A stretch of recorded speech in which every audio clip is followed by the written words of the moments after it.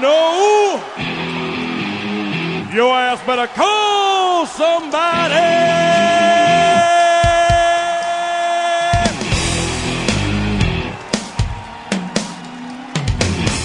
Hey, what do you say? It's time! Ball Junk, episode 14. Welcome back. I am the Gas Man. With me, as always, is the reigning, defending, undisputed champion of the podcast world, Frankie Baby Blue Knuckles. Baby Blue Knuckles. Yeah, did you like that? Yeah, I did, actually. That was a good intro. It was. I feel like I'm not living up to that intro. I mean, you're not jacked after that? I am. I don't even know the segue. It's like I'm bombarded. If it's wrestling, it's boxing. I was inspired by... I was not prepared. No. I was inspired by Bruce Buffer from the UFC. Of course. Yes. Did you know So that's the other Buffer. Yeah, they're brothers. Yeah. But they didn't know they were related because they had the same father but different mothers, I think. And they didn't know that they were actually brothers, and they actually had the same career path. Crazy. That is really crazy. Isn't that weird? That's a documentary. Yeah. I mean, I think Michael he'd been doing that for years, but Bruce was just starting to get into it. I don't know if he was maybe just because the last name, maybe that's what he thought he was getting into, but yeah. When did they find out? It must have been kind of early if they... Yeah, he was doing stuff before going to the UFC, I think. I was listening to him. He was a guest on a podcast a while ago, and I'd heard the story, and I thought that was just weird. Yeah. Yeah. Awesome. It's kind of, it would have been the same if as a youngster I had gotten into bodybuilding and then found out that Rich Gaspari was a former Mr. Universe. He is. And are you related to Rich Gaspari? Like cousins so far removed, okay. But yes. What year? Where are we looking at for Mr. Universe Gaspari? I think late 80s, I think. Okay. I think so. It was Mr. Universe or Mr. Olympia, one of the other ones. Rich. What's the difference between Mr. Universe and Mr. Olympia? I'm assuming it's just a different competition. Just different sponsors. Okay. Yeah. All right. That's all. That's the only thing. Back on Friday, there was an incident at good old Jackson Square. An incident? Yeah. I mean, I haven't been able to share a really good Jackson Square story in a while. I shared a couple when we did Film Junk 500, but it was funny. Right after it happened, the first thing I thought of was, I got a story for the podcast. Nice. I emailed Sean about it, and I was like, man, I got a good one. And he said, well, tell it on the Ball Junk. So what was this ever posted on Facebook? Would I have seen this at all? Am I getting this fresh? Or you might have seen something on Friday. Oh, maybe not. Okay. All right. I'm trying to think. So it's about 9:30 in the morning, and we'd been open for about an hour or so, and the girl I was working with asked if she could go get a tea across the hall at Tim Hortons, so she left the store. And there was nobody else in the store at the time. And so this man comes in, and he's about mid-50s, heavy set. And he's got like this little cart that he's dragging behind him. But it was like bright orange canvas, probably like a cart that you would have, because the color was just so insanely bright. He wasn't like a homeless guy or anything, but he was a downtown Hamilton guy. And he was like, he came up and he's like, I'm here to pick up my order. And I was like, okay, and what's the name? And he told me his name, and I looked and I found his special order. I don't know what it was, but I gave him the book because it was wrapped in plastic. And he did have an order. That was the first. He did have an order. Yeah, he was there to pick up an order. And so I'm getting him to sign the slip, and he says, I got this for a buddy of mine. And I don't know what it is with people wanting to share their stories with me all the time. But, whatever. You want to chit chat. People just like to chit chat, I guess. And I said, oh, yeah. And he's like, yeah, he's afraid to come down to the mall. And again, I know lots of people who are afraid to come down to the mall in in downtown Hamilton. I mean, it's not the safest place in the world, and I said, oh yeah, I know people that are afraid to come down to the mall too. And he said, he's afraid because of all the Arabs. And I said, I didn't really notice that there was an abundance. There aren't an abundance. Yeah, if you're afraid of anything, it's, potential drug-induced freakouts, scary, aggressive people. Yeah. But yeah, I just thought, like, race never really seems to be an issue that often compared to those other things being issues. And so I was kind of surprised. And it's not, I mean, there are, people, there are Arabs around. Is that as there are anywhere? Yeah. It doesn't feel like it's a hot spot. Is that the correct term? I'm not sure. I don't know. I don't mean to offend. That's what he said anyway. But so I don't mean to offend anybody. It just, that was the context. And I said, that's, well, and I was like, okay, not really, no. And he's like, I'm not afraid of the Arabs. And I was like, oh, good. And so I kind of turned and away, and he's like, because I got this, and I turned around and he's pointing a knife in my face. Yeah. Like waving it right in front of me. And I was like, man, you shouldn't let security see you with that. And he's like, well, if any of those guys come after me, I'm ready for the Arabs. And he's holding this fucking switchblade in his hand and waving it around the store.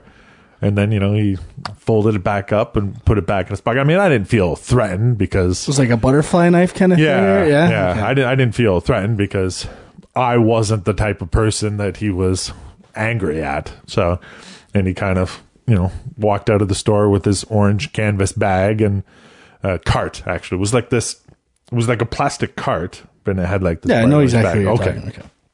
And he left, and so I called security and I said, there was just a guy with a knife in my store saying he was looking for the Arabs. And did you use the orange cart as a description? Or? Yes. So first of all, I mean, with what I said to the, at the security, at the dispatch, that sounds like something that should take priority. Now, the security desk is from where we are in your house to the end of your driveway from my store. Okay. Just out the hall, up the stairs beside Tim Hortons, and then past the elevators, and there it is. How long do you think it took for security to come into the store after I called him and said, there's a man with a knife threatening the Arabs? Into your store? Into your store, my store. I'll say 45 minutes. Well, no, it wasn't that long. Oh, okay. No. That's exactly. I thought it was even longer. And no. Like it took 7 minutes. Okay, all right. To get them to come. What's like a 30, 40 second walk? Okay, all right. 7 minutes to respond to a call about a man with a knife in the mall. I thought that was a little lackadaisical of them. Yeah. So I sent them on their merry way with the description, and then I never heard anything else about it. No, nothing happened? No. Then I had stabbings? No. Well, not that I had heard of. I had to file a report with my company, and then I got HR calling me, asked me if I was okay, and I was like, yeah. And then they wanted to talk to the girl that was working, and she was like, I'm fine.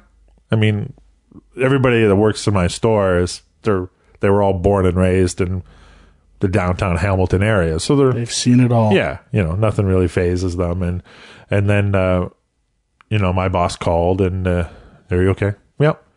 And then the vice president of the company called me and asked if I was okay. And I was like, yep. That's like this is the square, it's special. Wow. Yeah. And I would be very scared. No, I wasn't. I mean, I've seen a lot, and I've seen a bloody knife on the ground, and they found a human head, and I've been called the White Devil, and I've seen a lot. in the years that I've been there. The 5 Have years. you seen the man since? Has he come in for any more packages? Or No, has he that hasn't come back. orange cart graced your presence or caught your peripheral vision? It's weird that he would do that, and like brandish the knife in front of people, knowing full well that I had his full name and phone number. Did you feel like a bit of a tattletale? No. I mean, I don't want anybody getting hurt. That's, I mean, if somebody did get hurt and I hadn't said anything, it's like, it's kind of like Spider-Man. He didn't stop that thief in the hallway. That guy murdered his Uncle Ben. It's true. That guy could have made his way down here and stabbed you. I would have felt terrible. Yeah, that's a good way of putting it. Yeah, it's always, you don't want anything bad to happen. No. And it's not so much about inconveniencing yourself. It's, you have that thought, is this guy just like a little weird? He's trying to show off that he has a knife.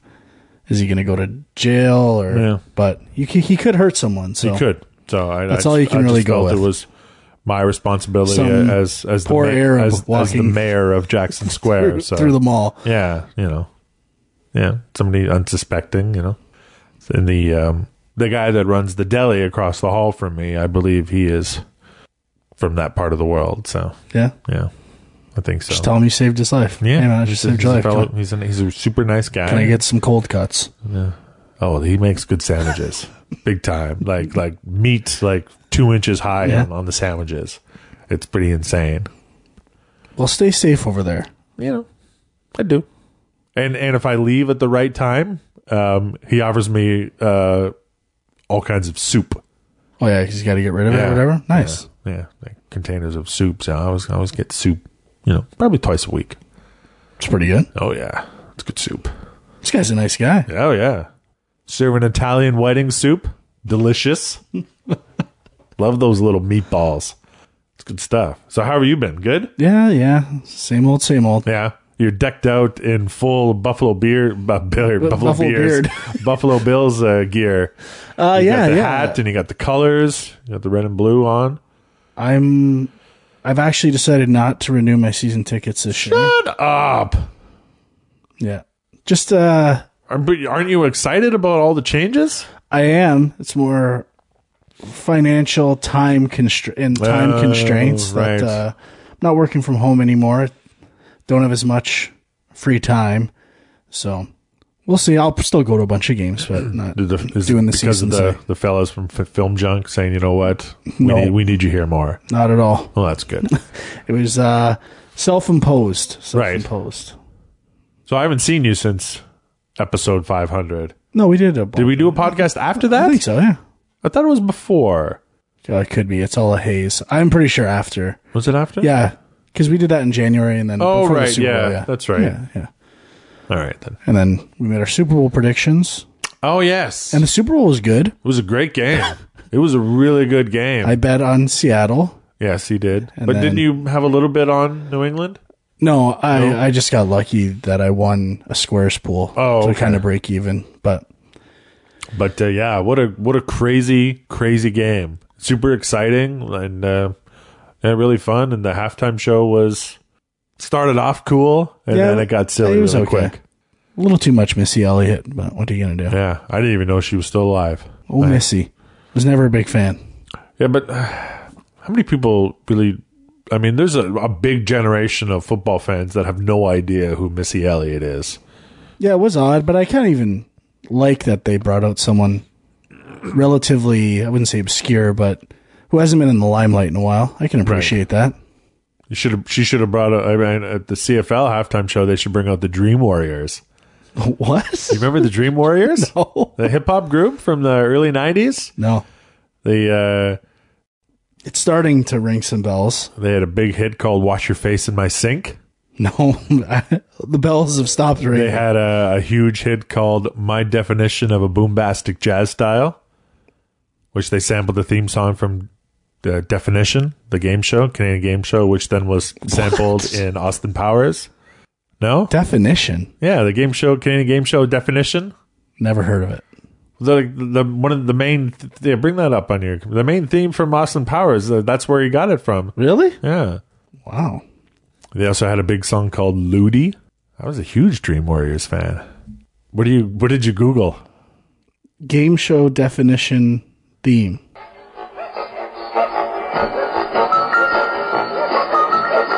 It is.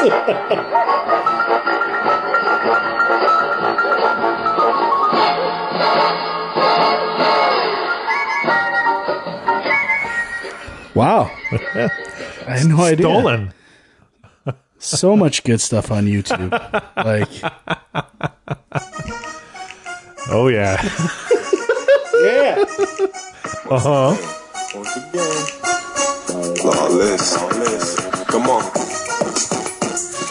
Right. This is sick, man.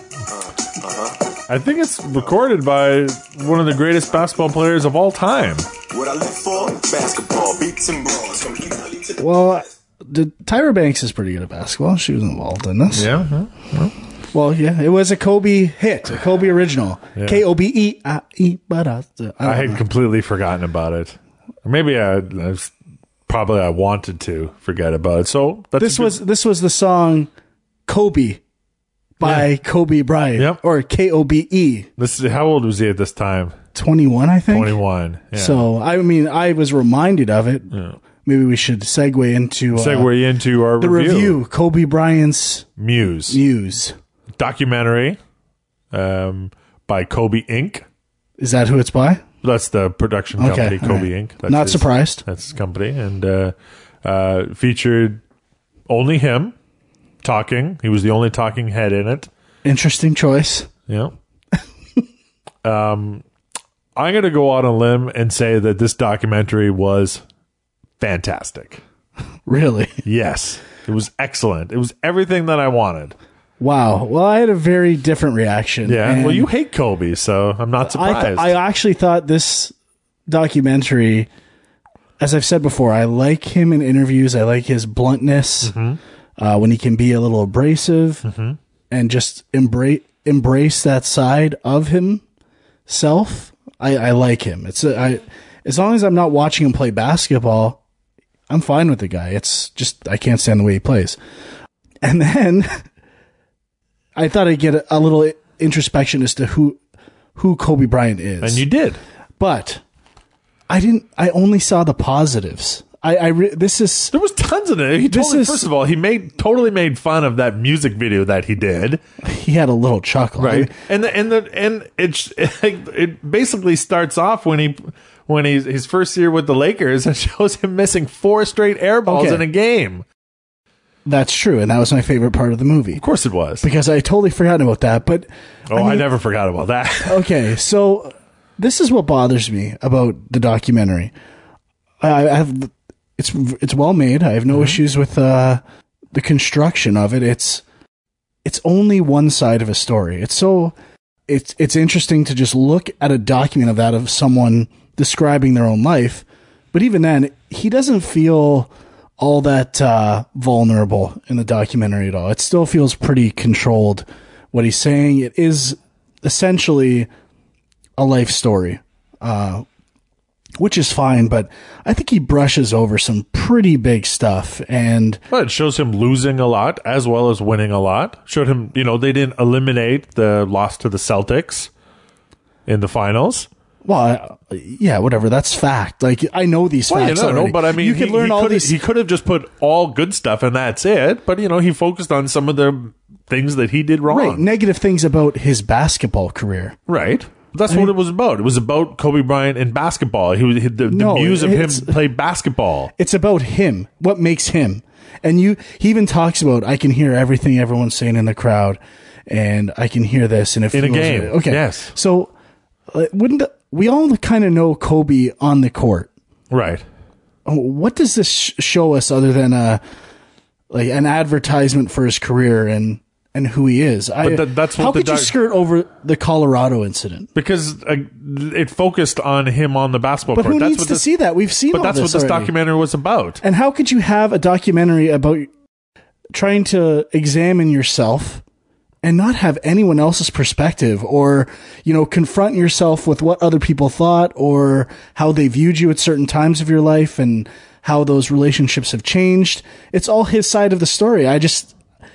to me, it's interesting to see someone such a narcissist construct a life story about themselves. Right. It was very as almost interesting. A marketing campaign for his career when he can't play basketball because of injuries. I won't say he's not good. Right. But it's really weird. I mean, to not discuss accusations about him, the Shaq and Kobe feud, the breakup there, the friction at times between him and Phil Jackson.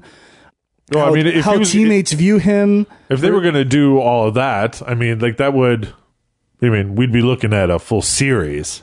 Yeah, I would just, to me, that's the heart of a story. I mean, basically the point of the documentary was to, was to show his tearing of the Achilles and his recovery and what drives him through that recovery. And then when he gets back and then he hurts his shoulder and then what's driving him to get back. And then he's talking about that drive. And then he's given us examples on the court of how that drive affected his career. And it shows that how, when he first started and he was 18 years old and he wasn't quite there yet, and how he had that drive throughout the following season, like when they missed the playoffs, and then right after that last game when they were eliminated, he went to a basketball court and he just practiced shooting. That's all what I'd night expect long. a basketball player to do. Yeah, but not everybody, even remotely in the NBA, does that much work. Nobody does that kind of stuff. There's like a very small percentage of people that would do that. Kobe Doing Work, the movie. Right. Did you see that with the Spike Lee? I did, and it was ridiculous. It only, like that describes what you're saying. Really? Yeah, it's really bad. This felt like a way for him. I know he swears and stuff. That was, to me, that's where he was showing his edge, just by saying fuck here and there. Like, it wasn't about showing stuff or anything that you might not want someone to know about as your legacy. It's putting together, with the hints of flaws, definition of a legacy as a document. And it's okay. That's not very what interesting. the documentary was about. Okay, what was interesting about his recovery, other than doctors taking, the only thing I kind of liked was them taking off the stuff at first and saying, even that is like a narcissistic thing. Wow, Kobe, no one's ever healed as good as you before. He's not saying that, but he's choosing what goes in the movie. Right. And why is that interesting to? Because he's to a viewer. Other than to kind of build this image of, wow, Kobe, you're the best at everything. You're not only are you the best at basketball, you heal so good. I've never seen anyone heal as good as you. Because you went to Germany, you had your blood doped for 2 years. He took a camera crew, basically to record his recovery. That's why the camera crew was there. Why not show your life? Show your if there is tension at home, what's nice at home. But that's not what the documentary was about, or that wasn't the point. Okay, then of my his criticism is what the documentary is about is not very interesting. Okay, well that's a fine viewpoint of it. It'd be like watching a documentary of the Buffalo Bills and then you complaining that they didn't focus enough on Cornelius Bennett's signature hamburger at Burger King in 1992. That sounds good. But that's what I mean. I would complain about that. That's what I mean. Okay, but you could, if there was, let's say, take the example of a Buffalo Bills documentary, which would be the worst experience of my life. I think a huge portion of that would be dedicated to heartbreak, and it would be the Super Bowls, the disappointment, what happened after. Of course it was. And that's what this one was. This showed the disappointment of his first chance to get into the playoffs when he was 18, and he personally failed the team. He showed all of that, and then it showed the failure when they got back to the NBA Finals against the Celtics and losing, and how he felt that he didn't do enough to lead that team, and he failed. Well, he's showing that. I will take both of those examples and say how you can make those better. One, even in the first one, shooting 4 air balls in a row, that's a big deal. That's all they showed of that game. No. They framed it in a positive light. They said, you know what? that's what you have to do. You have to keep shooting. You have to come back for all those times. Even when you miss, you have to be ready to take the next step. That's what was said to him. Guess what? After the first 2 air balls, you pass the next time you get the ball, unless you're wide open, which he wasn't on any of the next 2. Who the fuck does he think he is? And what you show is a team play was called for him. Blame fucking Del Harris. Those plays were not called for him. They totally were. Those were 3-pointers 4 feet behind the line with a guy right on him. There is no way that's a play call. Called for him. Del Harris was the worst coach ever. I had to live through that. If you call that play, probably yeah, he was terrible. Now, what it would be interesting to have a dialogue or have people who are on that team talk about that moment or what's going through their head, or not to twist it into, you know what, you might miss every time. And if you still think you should take the next shot, you can view that 2 ways. One, like that's confidence. That's the eye of a tiger, which is how he views it. Or that's dumb. And that's how you lose basketball and don't win. Maybe nobody wanted to do it without getting paid. You know? Sure, I mean, if I was Nick Van Exel, I sure as hell wouldn't do anything. Watched that. Nick Van Exel wasn't passing all too much either. No. So that team was shit. That's fine. I don't care. But then even the second example, it was about Kobe leading this team. He didn't do enough to lead this team.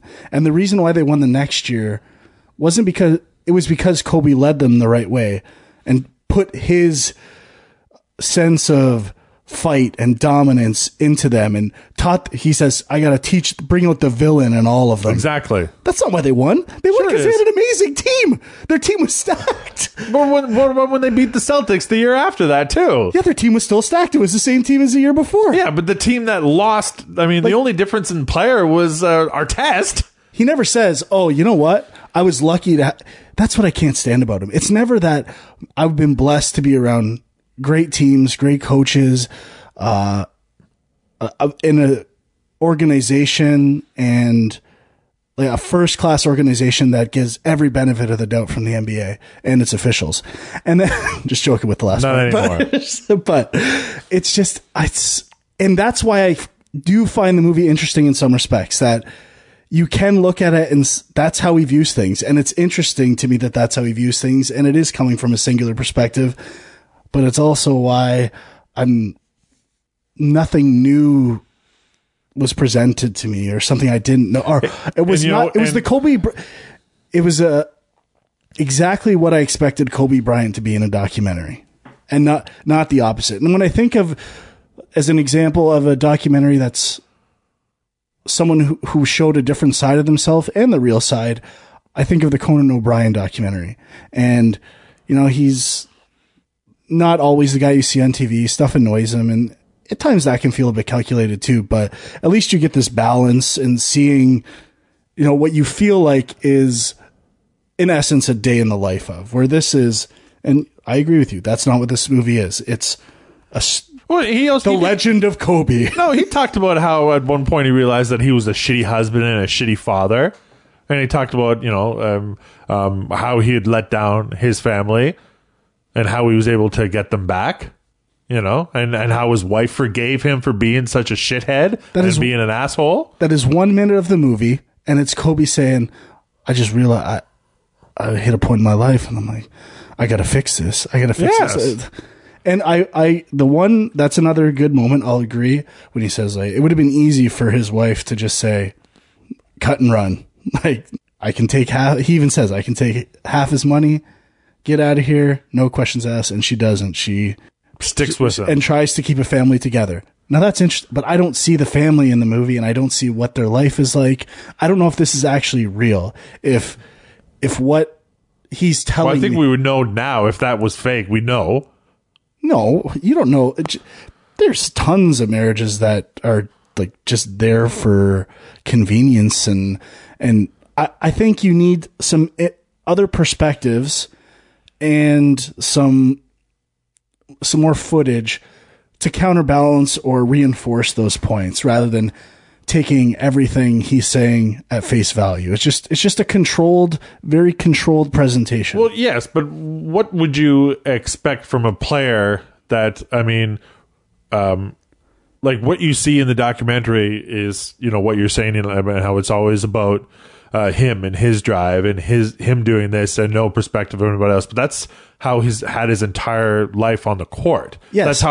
That's how he's being able to be as good as he is throughout, you know, his entire playing career. Like if Michael Jordan had this idea to do this style of documentary, it'd be the exact same thing because he is the greatest of all time. And he was, and Jordan was a horrible person, even on the court in practice. Yeah. I mean, I don't know. Maybe it is interesting that I can't think of an example off the top of my head of one of the best basketball players of all time who I don't think would have that path. Like to be really one of the top 4 or 5. Even Charles Barkley, I don't know how his teammates felt about him necessarily. I don't think he's the nicest guy in the world. I think he's an awesome person and awesome at everything he does. But like maybe Magic Johnson, I'm sure. I don't know what his level of aggression was with teammates and pushing them. I just wish like even Kobe in high school, like he just looks like such a dick, and that's fine. I can accept that. Well, that's like but to be the best, you can't be a nice guy. I don't think LeBron is a dick. He took 2 weeks off in the middle of this season to go on fucking vacation. That's a dick move. Well, everyone, like he was hurt. Yeah, but he instead of like being in Cleveland with his doctors and rehabbing, he went to the beach in Miami. Okay, that's fair. And I guess what I would say is if they were making a documentary about LeBron doing the same thing, and if that topic came up, it would be like LeBron's sitting there and saying, "This is why I did this." You know, I had my reasons. I'm sure everyone has reasons for what they do things. But what's also interesting is how other people view that. Like, I want to see what Kevin Love has to say about that, or he probably doesn't like him very much at all. And I don't think Dwayne Wade likes him anymore. And I mean, drama comes from some conflict or tension, and the only conflict I really got in the movie was like past demons, right? Like, oh, I had this obstacle, I had to overcome it. I had this obstacle, I had to overcome it. Yeah, we know you overcame it. You won and all this stuff. So you know where the story's going. A little more personal introspection, I think, would have benefited the movie, and ultimately more perspective than just his own. Well, I mean, he opened up in this a lot more than he ever has, you know, and so like I learned some stuff about Kobe that I didn't know, and I mean, I've been a fan of his entire career, you know, so like I think what the point that he was trying to get across in this documentary, I think he got that point across. And that's just, I mean, I looked at this documentary for what it was. Okay. It was Kobe Bryant telling his story, directed by Kobe Bryant from Kobe Bryant's production company. Like which is interesting in itself. Like, yeah. I mean, it wasn't directed by Kobe Bryant, but it was directed by Kobe Bryant. Yeah, right? I feel like it was. Or it was someone named Gotham, which is a fake alien. Kobe probably had a final cut. I actually heard an interview with Bill Simmons, and after they were done, Kobe actually went back in and they actually re-edited the whole thing, because I think they did have other stuff in it, like other people, and I think that he changed his mind about that. And I think in the podcast that I heard is that the stuff that the people that were interviewed for it, like it came across as being very positive.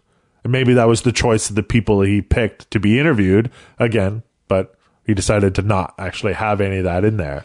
Yeah, I this isn't this movie, but I just think something where I think you'd feel more sympathy for Kobe and understand him more if you showed more perspective of, I'm sure there are lots of people who dislike him. Sure. And I think there's probably more people that dislike him than like him. Exactly. And I think if you actually show those perspectives or stuff, just getting audio of stuff he hears during a game, like really harsh stuff, which I'm sure he's heard. Mm-hmm. I think if we had some examples of that, or it almost felt like Kobe being beaten down and you're hearing it, and I think it would be easier to sympathize with him and maybe understand his perspective on life and why he's had to be that way.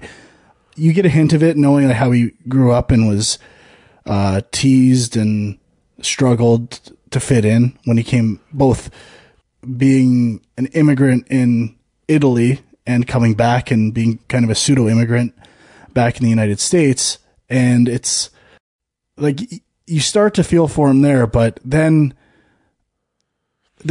it goes to high school mode Kobe, and it's just hard to see a likable person there. And I just wish I felt more as to why he acted that way, other than saying it was just about being the best all the time. Like, I wish I knew, or I could see what it was like for him to just, if it was that bad, to see or feel that, or right. I don't know. And I think you need some other perspectives for that. It's not terrible. Like, I don't think it's like, I've seen some poorly made stuff in my life with the very low production value. It's just, it looks good. I think it looks really good. I mean, and everybody listening to this, I don't think they're surprised that I liked it and you really didn't like it all that much. But it's not because it's Kobe. Sure it is. It really, honestly, if he'd played his entire career with the Charlotte Hornets, there'd be Bryant merchandise everywhere in this place. It's not at all. I honestly thought going into this, based on what I'd heard about it, I was gonna have a new appreciation for Kobe, and this was gonna show me more of the Kobe I didn't see already, and it just wasn't that. So you had an expectation. Yeah, that's your problem. You should have went in without any expectation. My expectation was I thought it was going to be good. I didn't. Well, yeah. Well, you shouldn't think that about anything when you watch it for the first time. I mean, because there's a better chance to be disappointed. I mean, well, he's one of my favorite players of all time, but I didn't go in with a bag of popcorn thinking this is going to be the greatest documentary I've ever seen. Okay, well, let's take the Bill Simmons podcast that he was on. Sure. With Jalen Rose.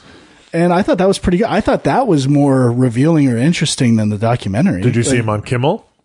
I did watch it after, yeah. And I like that too. Like, to catch him in a moment having to view something embarrassing, or that, not to him, but like he's embarrassed for them. I mean, all that stuff is interesting, and it's in the moment. It's not calculated, and this movie just doesn't have that stuff in it. And I just wish it was more of that. I wish I watched one thing in this movie that I thought, oh, you know what? He ultimately probably wouldn't want that in the movie, but it made it a better movie because it's in there. And I don't think there's one moment like that in the movie. Well, there was one thing that I was really expecting to actually see in the documentary, because it makes him come across as really likable. But I'm guessing they probably couldn't get the footage to use it. It's when they beat the Magic for his fourth title, and they were all on the Tonight Show.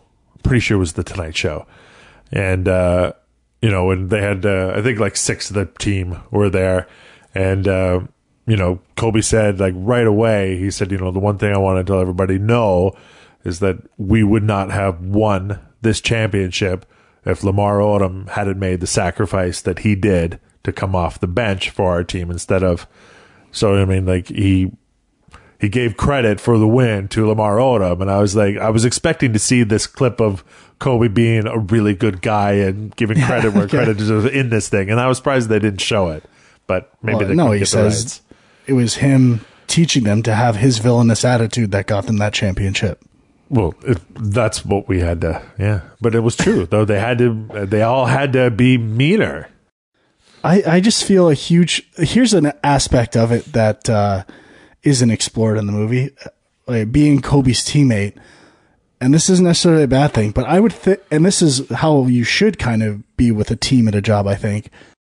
Because of Kobe's expectations of his team and what they should do right and wrong, how much the team is elevated by not wanting to disappoint Kobe and knowing he's on your team and probably knowing that he works really hard and does everything he can to be as good as he can. That's just setting a leadership bar in that way. Hopefully that'll be in the next one. Put out by Kobe Inc. And then the title, Kobe Bryant's Muse. Yeah. Great title. And his muses are Michael Jordan and Magic and the best. You can only be the best if you try to be like the best. See, and that's Be like Mike. it's interesting. I feel like Kobe Bryant's muse is himself, because if you ask legitimately, Kobe, who's the best basketball player ever, whatever he tells you, I think his answer is himself, and that's what's interesting to me about. I don't Kobe think Bryant. he would say himself right now. Well, they show the Clippers like, I need a few more rings first or something like that. But and this is probably true of all the best. They think, I bet if you took him in his prime and MJ in his prime, I think he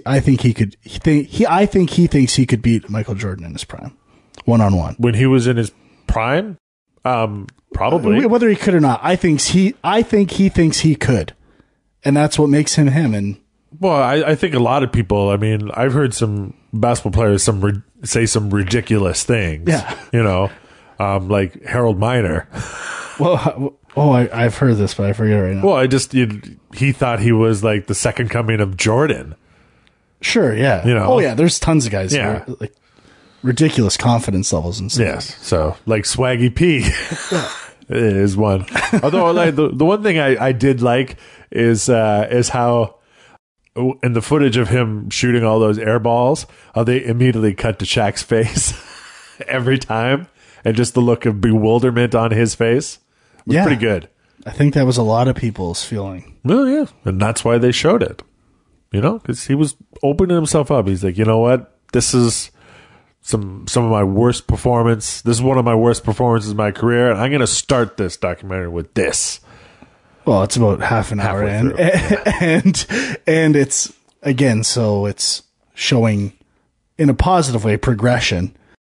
Yeah, I just wish there was a little more counterbalance to the I mean, I wish it was longer. I wish it was like 3 what? hours. I don't disagree. I think if they could have included some extra stuff and like shown a bit more balanced perspective, I would appreciate that it was longer too. If the problem with showing that stuff is it makes the movie way too long, I don't know. Maybe it makes it better though. I'm not. Or maybe the people he asked to be interviewed just didn't want to do it at all, you know, or because for whatever reason. Yeah, I mean, it's a rabbit hole of why they wouldn't do it. Like, I mean, some of his former teammates probably, you know, I mean, although he and Shaq seem to have buried the hatchet. Okay, yeah, okay, let's take this. The Shaq rap video and stuff like that. Like, those are some moments that I would think would affect him, and I'd like to... And I get it. Part of it is probably just not wanting to talk too much out of school or something. And I thought it was fairly balanced. Seeming to... It was balanced from his basketball career. Right. Not from his personal life, I don't think. True. But it wasn't about his personal life, the documentary. But you wish it was. A bit more, yeah. I wish there was a bit more Right. with that, or his family, how he is around his kids, around other teammates. I don't know. Just thought it could have been better. Okay. So, do you have anything else to say on it? I don't think so. I think that's it for me. There were a couple of things that... Are you going to say the Disneyland thing? yeah, I was actually going to bring up how much he loves Disney, as do you. Yeah. That must have endeared him to you just a little bit more. It made me like Disney a little less, that's for sure. I liked how one of his inspirations was John Battle of the Atlanta Hawks. I actually really like that too. Yeah. And it was interesting who he showed. This was good. It's like, so saying John Battle and I can't remember the other players he talks about watching on video when he was in Italy. Yes. But you do see, and his father, you see all of those people in his game. And yes. like it makes sense that they shaped the player he became. And I think that's kind of cool. Some of the rehab stuff with the ball bearings, I thought that was pretty cool. After he'd healed and he was having to pick up the ball bearings with his feet. I thought that was kind of neat. It was all right. I don't know if it needed to be a 3 shot, but I think my favorite part was him laughing and watching The Price is Right. That's right. Man, maybe it's because Kobe and I are so similar. Yeah. Price is Right, Disney. I'm always picking up stuff with my feet. Yeah. That was funny. I like that part. Okay, maybe I kind of subconsciously was remembering this. That's a cool moment. That's like you're seeing him just being himself reacting to something in a real way. But it was during them showing him getting treatment for True. his rehab. So it's tough to say. It does go along with what you were saying, that it fits in what the movie is, showing half the recovery, half looking back at the career. Probably more 25-75. Yeah. But that was a good moment. I agree. There were moments I liked. Yeah. Just genuinely liked in the movie. Just overall felt too manicured for me. So 2 balls for me. 1 ball for me. 1 ball. Man, you John Crucked it. 1 ball out of 2. Yikes. Probably log this as this was 2.5, maybe a 3 out of 5 on Letterboxd. Probably 2.5. I saw something, and I'll put this out there to the Ball Junk listeners. Something that we could do a review on, because we reviewed Scooby Doo Goes to WrestleMania, the WWE Flintstones movie, where Fred Flintstone is a wrestling promoter. I think we should watch that. Well, we can discuss it. Yeah. Sean proposed or inquired as to this would be a Ball Junk review on Film Junk when it was. Oh, really? Part of a new releases. So, I think people are expecting it. It looks terrible. Yeah, can't be as bad as the Kobe movie. Oh, no, I preferred watching this. I definitely preferred watching this to the Scooby Doo one. Right. And definitely preferred it to Santa with Muscles. Yeah, that's true. So what else did I can't complain that much. What else did we've reviewed? $1 Million Arm. We reviewed Foxcatcher. Right? Foxcatcher. Didn't prefer it to Foxcatcher. No, Foxcatcher was pretty good. Yeah. So since we're talking about Kobe, I think it might be a good idea to kind of catch up to what's going on with the NBA. All-Star break's over. We're getting into the playoff run. I mean, so most teams have played, 60, 68, almost 70 games now, I guess. Yeah. So, I mean, we're getting down to the last 12 or 15 games per team. Going into the playoffs, it's been a really good season. There have been a lot of fantastic games. Yeah, even watch. The East, the low seeds in the East are getting interesting now, too. There's some competition there. I watched that, was it a couple weeks ago? Was San Antonio, Cleveland? Yes. I watched that game too. That was a great game. I was like, I'm going to watch this game tonight. Yeah. And it was one of the best games ever. There was a Golden State game a couple weeks ago too, which was fantastic. Might have been Golden State Cleveland. Yeah. Yeah, which was also a really good game. Yeah, I've watched a lot of the Pelicans games. Only caught a few just regular televised games. And I'd forgotten that Kobe injured his shoulder against the Pelicans. That's right. Yeah, they showed that. Do they say? I think they say. It says. Doesn't it say Smoothie King Center in the documentary? Yeah. Love it. That's part of the movie. But Anthony Davis is a monster. He's the greatest ever. They're probably better than I thought they would be. It's almost working out exactly the way I said it would on the last podcast, where I was it's that last fucking game. Dallas beat Oklahoma City in Oklahoma City, and that was, if that wouldn't have happened, right? I still think Dallas would have bubbled out. But they've been on a bit of a roll, and was what I hoped. Remember, I said I hope Rondo just kind of throws the mix out of order and doesn't work, and it's almost happening. It's almost happening. But the Pelicans, Well, you did think, you said they would finish 8th, and I said they would just miss, and so could go either way. It's close. It's close. But the thing is, in my mind, they don't deserve it. I watched it. It's really a struggle for me because, and this is why, they always play to the level of their competition. Right. Every game is overtime, or it's a 1-point game. Literally every game, I can't take it. I'm losing my mind. And there's the buzzer beater with Anthony Davis in Oklahoma City, and which is one of the best basketball moments of my life watching a game. And there's also them losing at home to Boston and other teams. And it's just, who is this team? I don't understand how you can always play directly to the level of your competition. And they've beaten the Lakers every time, though. And the Raptors, which crazy. I like. Yeah. But, it's just, they don't have it. Do you think they're going to get that 8th spot, or do you think OKC eventually is going to claim it? for good. I think the league wants Oklahoma City, but they kind of want Anthony Davis in the playoffs too, I feel like. He's a big deal. And so, I mean, the Spurs, they were on a tear, but they're still only 5 games above them. And so is Dallas. So, but there is only like 12 games to go. Yeah, I just find like, okay. Yeah, San Antonio's played 67, so they've got 15 games. Yeah, the Spurs lost to the Knicks on Sunday, right? Yeah. And or Monday, I think. I can't remember. Anyway, I get to work and I'm looking at ESPN and it's pop rips into the team. That's unacceptable, blah, blah, blah. And then I watch the highlights of what happened and I can't believe this stuff. The Spurs hit a long 2, Marco Bellinelli, to tie the game and before it went into overtime or whatever happened. I'm watching this play.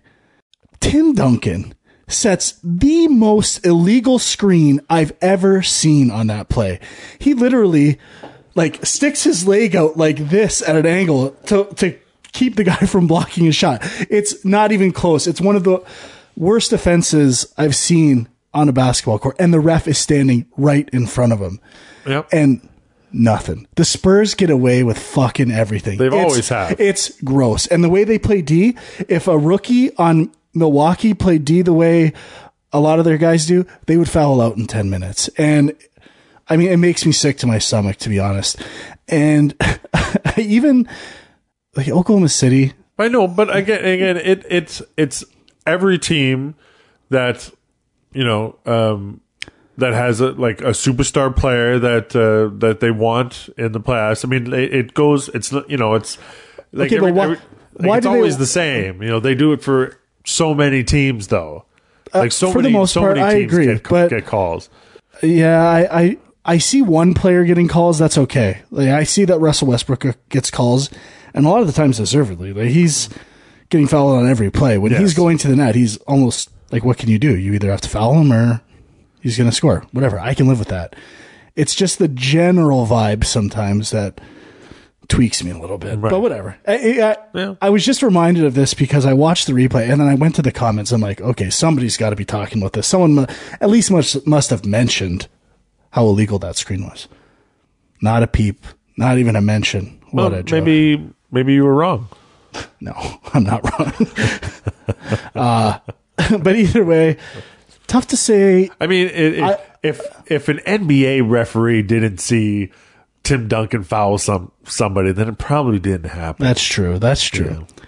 But it's. I mean, the playoffs are going to be amazing. Yes. I'm hoping that either Dallas or San Antonio drops out. Well, I mean, I just don't see.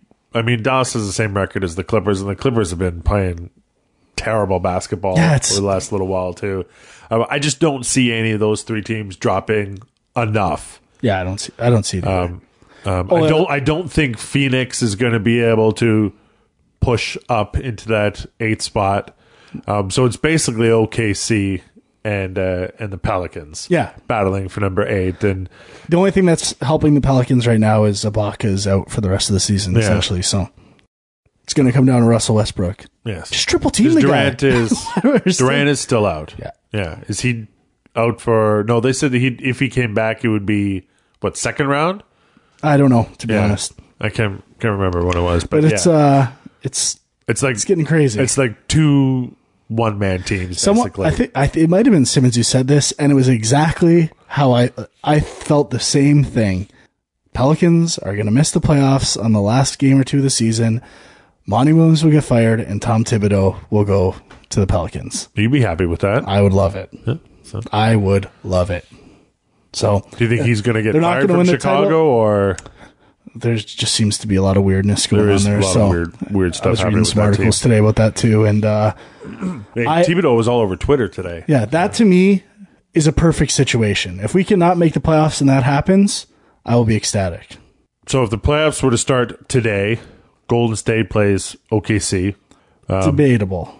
Pelicans play tonight. If they win tonight. No, I just said right, but I mean, as of now, what I'm looking at right now, if the playoffs started today, there's a game in hand. Though there's a game in hand. Memphis and San Antonio, which I think would be a really good series. It would be a very physical series. Houston and Dallas, I'm not sure I would really have that much interest in that series. And that will end up surprisingly being the best series. Yeah. Right? Like it'll be like a 7-game series. Portland and the Clippers. That's pretty good too. Yeah, that would be good. I would like to see Portland take out the Clippers. Damian Lillard always has a chip on his shoulder playing Chris Paul because he's kind of second or third banana point guard in the NBA. So yes, that would be really good. He always steps it up against the Clippers. And in the East, so let's talk about the East. They actually have 5 good teams, and I didn't think that they would have that many good teams this year. Is there? I feel like there's only 3 good teams. Well, I mean, Chicago and Washington, I mean, they've played well enough to have... I'll say 4. Right. The Raptors are not a good team. They've played a lot of bad... The true Raptors are that's what you're seeing now. I think they've overachieved in the beginning of the season. But if the playoffs were to start today, Boston would get in, even though they're tied with Indiana. And I'm thinking that's because of head-to-head. Yeah, I think they were both in this morning, weren't they? Or did something happen last night? Something must have happened last night because Miami is in. Oh, right. Indiana's yeah, Dwayne Wade hit a buzzer beater last night. Right. So, I mean, the top 5 teams are pretty much set, I think. There's 6 games between Washington and Milwaukee. I don't think Milwaukee will be able to do that much more. They're a lot better than I thought. Even they're a 500 team, but I didn't think they'd be a 500 team. I think I had Indiana and Charlotte in the playoffs. As did I. And I didn't have Milwaukee or Boston in the playoffs. Yeah, I'm the same. But Indiana still could. But anyway, for argument's sake, if the playoffs were done now, Boston would play Atlanta. That would be a terrible series. Do you remember I remember a series maybe in 2000, Boston Atlanta, that was, or maybe it was when the Big 3 happened. Yeah. And Atlanta like pushed it to 5 games. It was or something. the first round. Yeah. And they almost beat them. That was amazing. But Hawks, man, 53-15, crazy. Man, I had no idea. I'm just curious to see if it translates to the playoffs. Yeah, or what. playoffs I think it will. If they played, I think they'll have an easier time with the Celtics. They would have a harder time, I think, with the Pacers and maybe even the Hornets. No, Boston, they're just scrappy. Yeah, they are scrappy. Cleveland would play Miami in the first round, which would be pretty epic. Amazing. That would be excellent. Sucks so much about Chris Bosh, though. Yeah. Get well. Like, blood clots. And it's terrible. Because that really would be... Imagine that series with Bosh in it. It's so much better. The Raptors playing Milwaukee. If they were playing any other team, they would probably lose in the first round. And then Chicago and Washington, which I think would be a good series. Was last year, yeah. So I think that'd be really good. I'm hoping the best. It sounds like I have this anti-Raptor agenda. I don't. I've seen them play amazing basketball, but a lot of the time I see them just not thrilling me out there. No. I think they're starting to give it to Valanciunas more, which I think is, and recognizing his value, which I think is really important for that team. I would agree with that. And of course, the worst teams in the league: Sixers, Knicks, Lakers, and Minnesota. Minnesota, the worst team in the NBA. I gotta say though, if do they have their first round pick this year, Minnesota? I think so. They might even have more. Right. So if they win the lottery, they'll draft that kid out of Duke, probably Okafor. Probably. I mean, and then to have Wiggins and Okafor as your top 2 players, both on rookie contracts, that's pretty good. Yeah, they've got a good core there, no doubt. So I expect good things from the Timberwolves over the next couple of years. But I don't know. I mean, some people think it's good for the NBA for the Lakers, Knicks, and Sixers to be awful. I don't think it's actually good for the NBA. I think it's... If you're not a fan of those teams, then it's probably good. But I think if you're the NBA itself, you probably want those teams in the playoffs for money. Yeah, I would like them to be competitive too. Even I wish I could have at least seen how Randall did this year and stuff like that. I mean, the Lakers have had some bad injuries. I mean, if Kobe and Nash were healthy, they'd be a little bit better. They'd be, probably 10th as opposed to being 12th in the league. Maybe. They'll be a little bit better. I don't think they'd be a playoff team, even if those guys were healthy enough. Now, if they were healthy and Randall, maybe, but maybe what? Maybe they could at least sniff that 8th spot, but I don't they're a think really they'd be bad sniffing team. Anything. No, even with those 3 players in, I think they'd be a little better. They'd be a little better, I agree, but still the tenor. Yeah, What you were saying first. yeah, but that's still We did get a sniff of that team without Steve Nash at the beginning. yes. And it didn't smell too good, Right. if you remember. Well, I again, that was Randall hadn't played much at all. And, That's true. Yeah, and Yeah. so I think we'll see. I like to see the Phil Jackson experiment failing horribly in New York as well. Yeah, I guess he's not the basketball genius we all thought he was. I think I guess he's been coaching the best players of all time yes. on the same teams. Who would have That's thunk true. it? He's a good coach though. Not a bad coach. I would not say that. Oh, he's got 11 rings, so it must mean something. It does mean something. Yes. Pop's had great players. Not the same level. He can make anyone good. That's the difference. Like, that's a good coach. Would you say Chuck Daly was an amazing coach? Probably not. Like, For, to me, for those Pistons champions? to me, Greg Popovich is the best coach who's ever coached, ever will coach, and that's all there is to it. Like, it's not even close. I don't think any coach. I don't know enough. I About think he's in the argument. I don't know enough about Red Auerbach to like comment on coaches in the past, but from what I've seen watching basketball, and I hate the Spurs, Yeah. but I can say nothing bad about the way they're coached or how they play. And Do you think Popovich taught Duncan that stick your leg out move? yeah, maybe. I mean, I'm just using that as an example because I saw it clearly on video this week.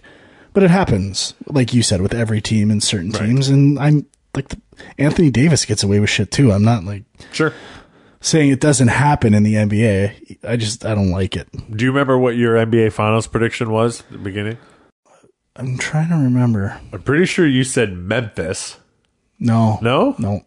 I think it was Cleveland over Golden State. I think. There is actually a good chance that could happen still. My pick of the Bulls over the... No, did I pick Spurs over the Bulls or the Bulls over the Spurs? Spurs over Bulls, I think. It's probably not going to happen. It could. Yeah. But, I mean, until someone beats the Spurs, it's kind of impossible to count them out. Yeah.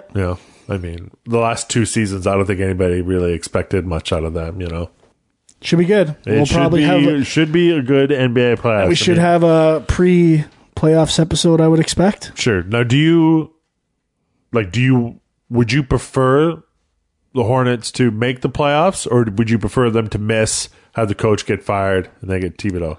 Oh, the Pelicans. What did I say? Hornets. Hornets, yeah, sorry. I do it myself sometimes, but the other Hornets are in the mix, so I thought I might relate to that. I would prefer the Pelicans make the playoffs. They probably wouldn't beat Golden State. They played them really well this year, and then they got out of hand towards the end of games, but they can hang with anybody. They're in the hardest division in basketball, hands down. And they have the best divisional record in that division. Well, there you go. Something to be proud of. And they have 2 players who should be back from injury who've been injured for the whole second half of the season when they play great. All right. But I would definitely rather they made the playoffs. Sure.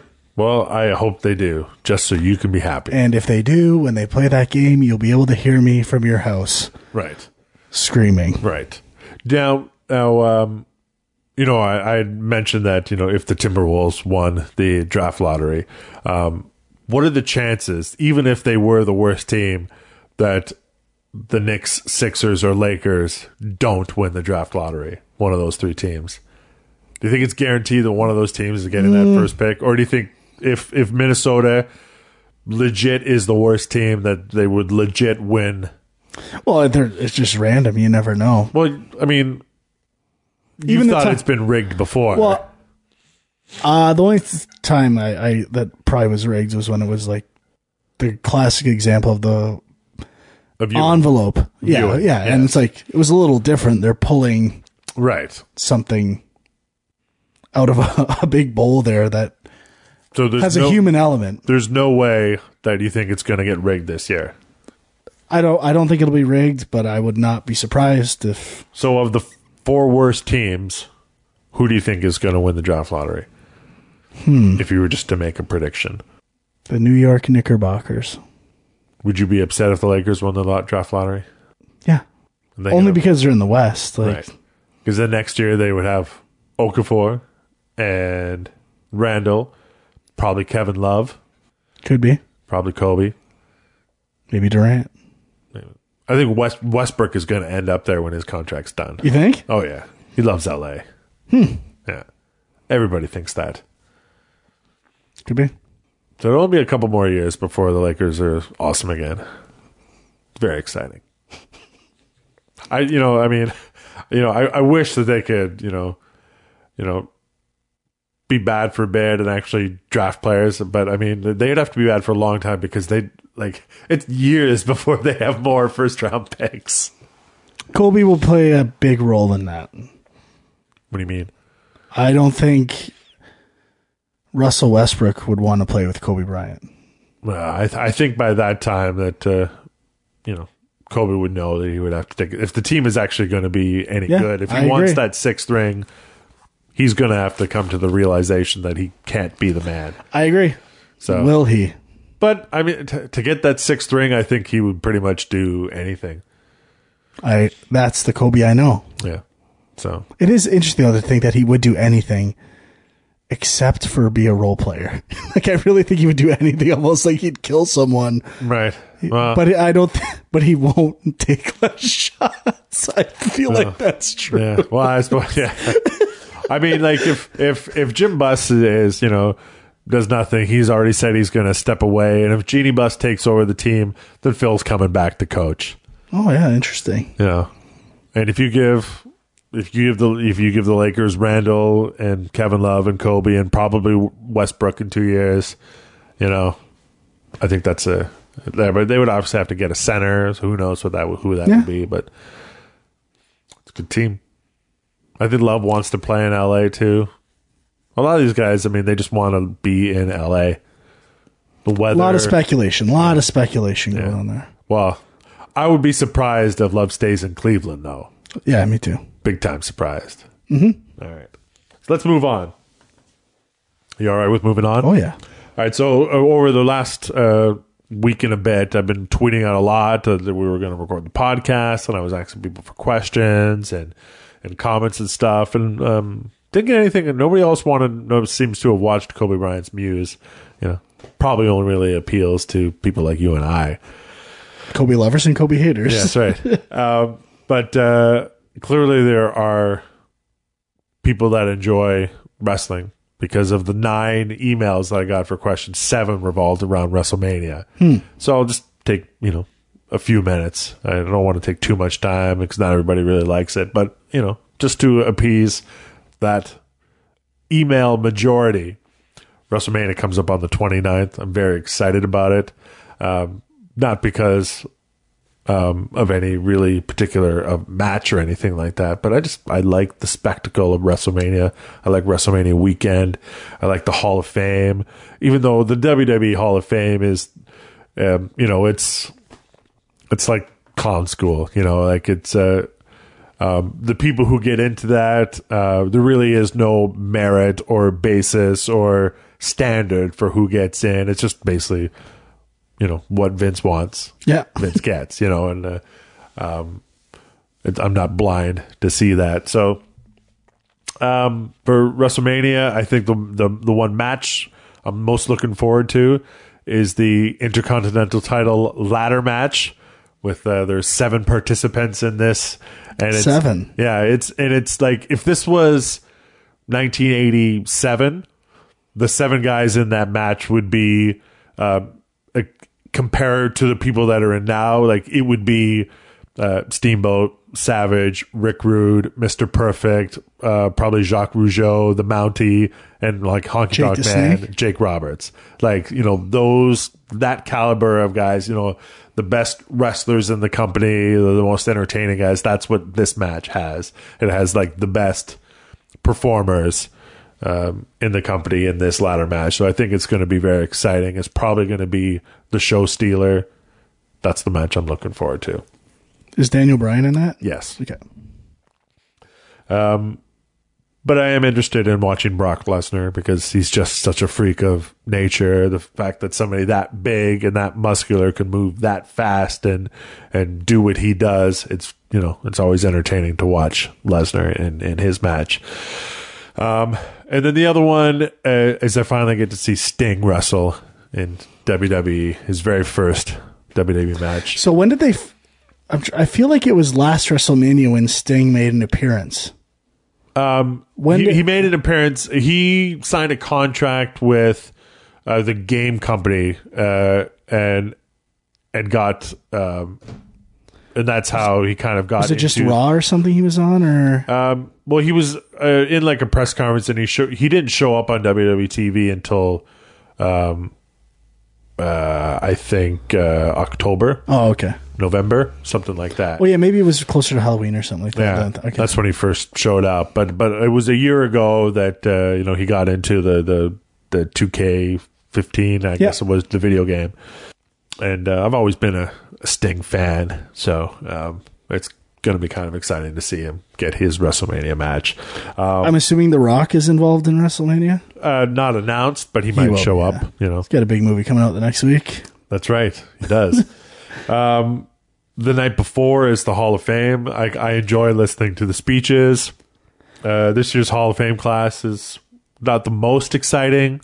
The biggest name being Randy Savage, but he's dead. So we're not really going to get much of a speech. Hogan is doing a speech to induct him, and I'm assuming Savage's brother, Leaping Lanny Poffo, The genius will give the speech. The Bushwhackers are getting inducted into the Hall of Fame. Do you remember the Bushwhackers? Of course. Oh, yeah. Big Daddy Cool Diesel is going in the Hall of Fame. You remember him? He wasn't he in Demolition too? No, it's Kevin Nash. He was in the NWO. Why am I? No, I knew that. I thought maybe he. No, I'm thinking of Crush. You were thinking of Crush. The Hawaiian Crush. Larry Zbyszko is going into the Hall of Fame. Do you know who he is? No. No. Did this used to be the Slammies essentially for 2 years? No. And they completely different. Yeah. I love the Slammy Awards. Slammies. Yeah. I remember having the first Slammies on VHS. Oh yeah, Jackass, Tunny. Yeah. And I think I watched that thing about 1 million times. I would love to get. I should look up that Slammies. I'm sure they're online somewhere. I think I'm pronouncing his name right. Tatsuma Fujinami. He has ties with the WWF back in the 70s. He was the junior heavyweight champion, and he went on to have a huge career in Japan, oddly enough. And then Alundra Blaze. Do you remember her? She was one of the women's wrestlers in the late 80s, early 90s. She had some good matches with She doesn't feel like Hall of Fame material to me. From her WWE work, no, but she's been in wrestling for like 30 years. So this is I think you said the Pro Wrestling Hall of Fame, and or is it the? It's the WWE Hall of Fame, but they've opened it up over the last few years. They've kind of because ended up owning everything in some capacity. Yeah, like right? Larry Zbyszko. I mean, he had some matches with Bruno Sammartino in the late 70s. But most of his career was not with the McMahons. And then inducted into the celebrity wing this year is Arnold Schwarzenegger.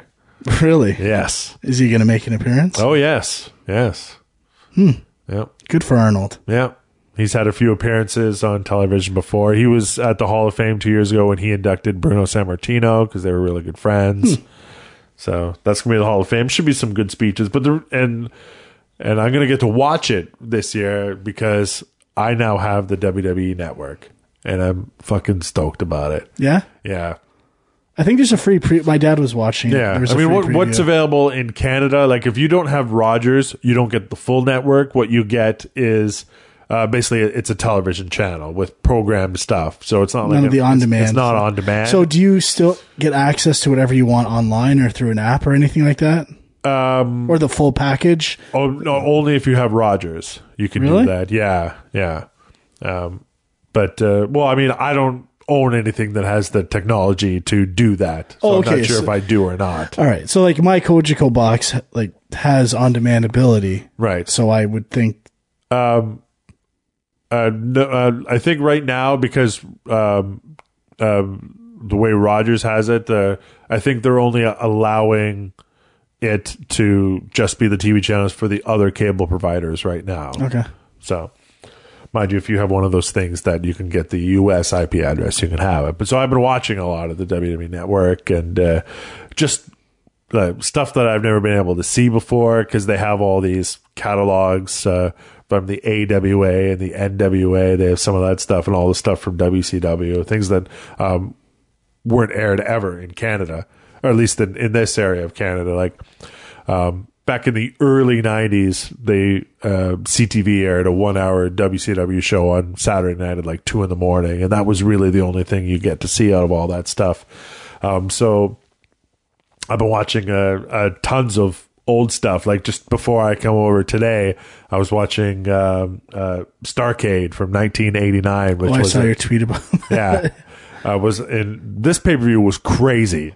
Like there was 4 tag teams and 4 singles wrestlers, and they were in round robin tournaments, and that's all it was. It was the same teams fighting the same teams and the same wrestlers fighting the same wrestlers, and it was the Road Warriors and the Steiner Brothers and the Wild Samoans and Doom.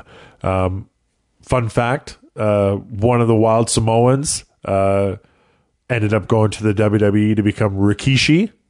You remember him? Mm-hmm. Oh, wait, he's going into the Hall of Fame this year, too, oddly enough. I'd forgotten about that. Any of the Islanders in the Hall of Fame? Not yet, but Haku will get in there, I'm sure. Anyway. What was the other Islander? Islander Haku and Islander... The Tonga Kid. Tonga Kid, Yeah. okay. And Doom, I don't know if you remember, they were a tag team that wore masks, and they were Ron Simmons. Don't know him? This is WCW? Yeah. I never watched WCW. Butch Reed was the other one. Do you remember the natural Butch Reed? Course, yeah. Okay, so he was a member of Doom. I dyed my hair blonde at one point in my youth, and everyone called me the natural. Nice. That's good. And then the singles wrestlers, there was Ric Flair, Lex Luger, Sting, and the Great Muta. Do you remember the Great Muta? No, but you know the other guys. But yeah, it was awesome. And like just great wrestling matches, not like the stuff you see now. It was just fantastic. I love it. So good. It's very entertaining. Yeah, but the Steiners had some crazy mullets, man. Like just curly and just massive. I remember the Steiners coming to WWE and it being a big deal. And they had a big feud with the Brainbusters, who also came up from WCW, which was Arn Anderson and Tully Blanchard, managed by Bobby Heenan. I love Bobby Heenan. Oh yeah, the Brain was the best. And that's another good thing, because I get to see all the watch all the old shows and listen to the commentary with Gorilla Monsoon and Bobby Heenan. Awesome. Like they were the best. Yeah, for sure. You know, and or Gorilla and Jesse Ventura. Those two together are the greatest. Like there was just fantastic. Ventura and Gorilla Monsoon. If you can throw in Bobby Heenan on like a big event or something. Did they ever do anything together? I'm sure they did, yes. Doesn't get any better than that. And it was Brain's got him, McMahon. It was just really, really good. And listening to Jesse Ventura comment on managers is the greatest. Yeah. He's so I'm laughing just thinking about it. I remember when it was on Saturday night's main event, and McMahon and Jesse Ventura were doing the commentating, and Jake Roberts was fighting Ricky Steamboat, and Roberts got disqualified because he ran at Steamboat on his way to the ring, and so the match never started, and he beat the shit out of Steamboat, then pulled the mats up off the ground and DDT'd Steamboat on the concrete. Yeah. And Jesse Ventura said, "Do you smell that? Smells like pineapple juice."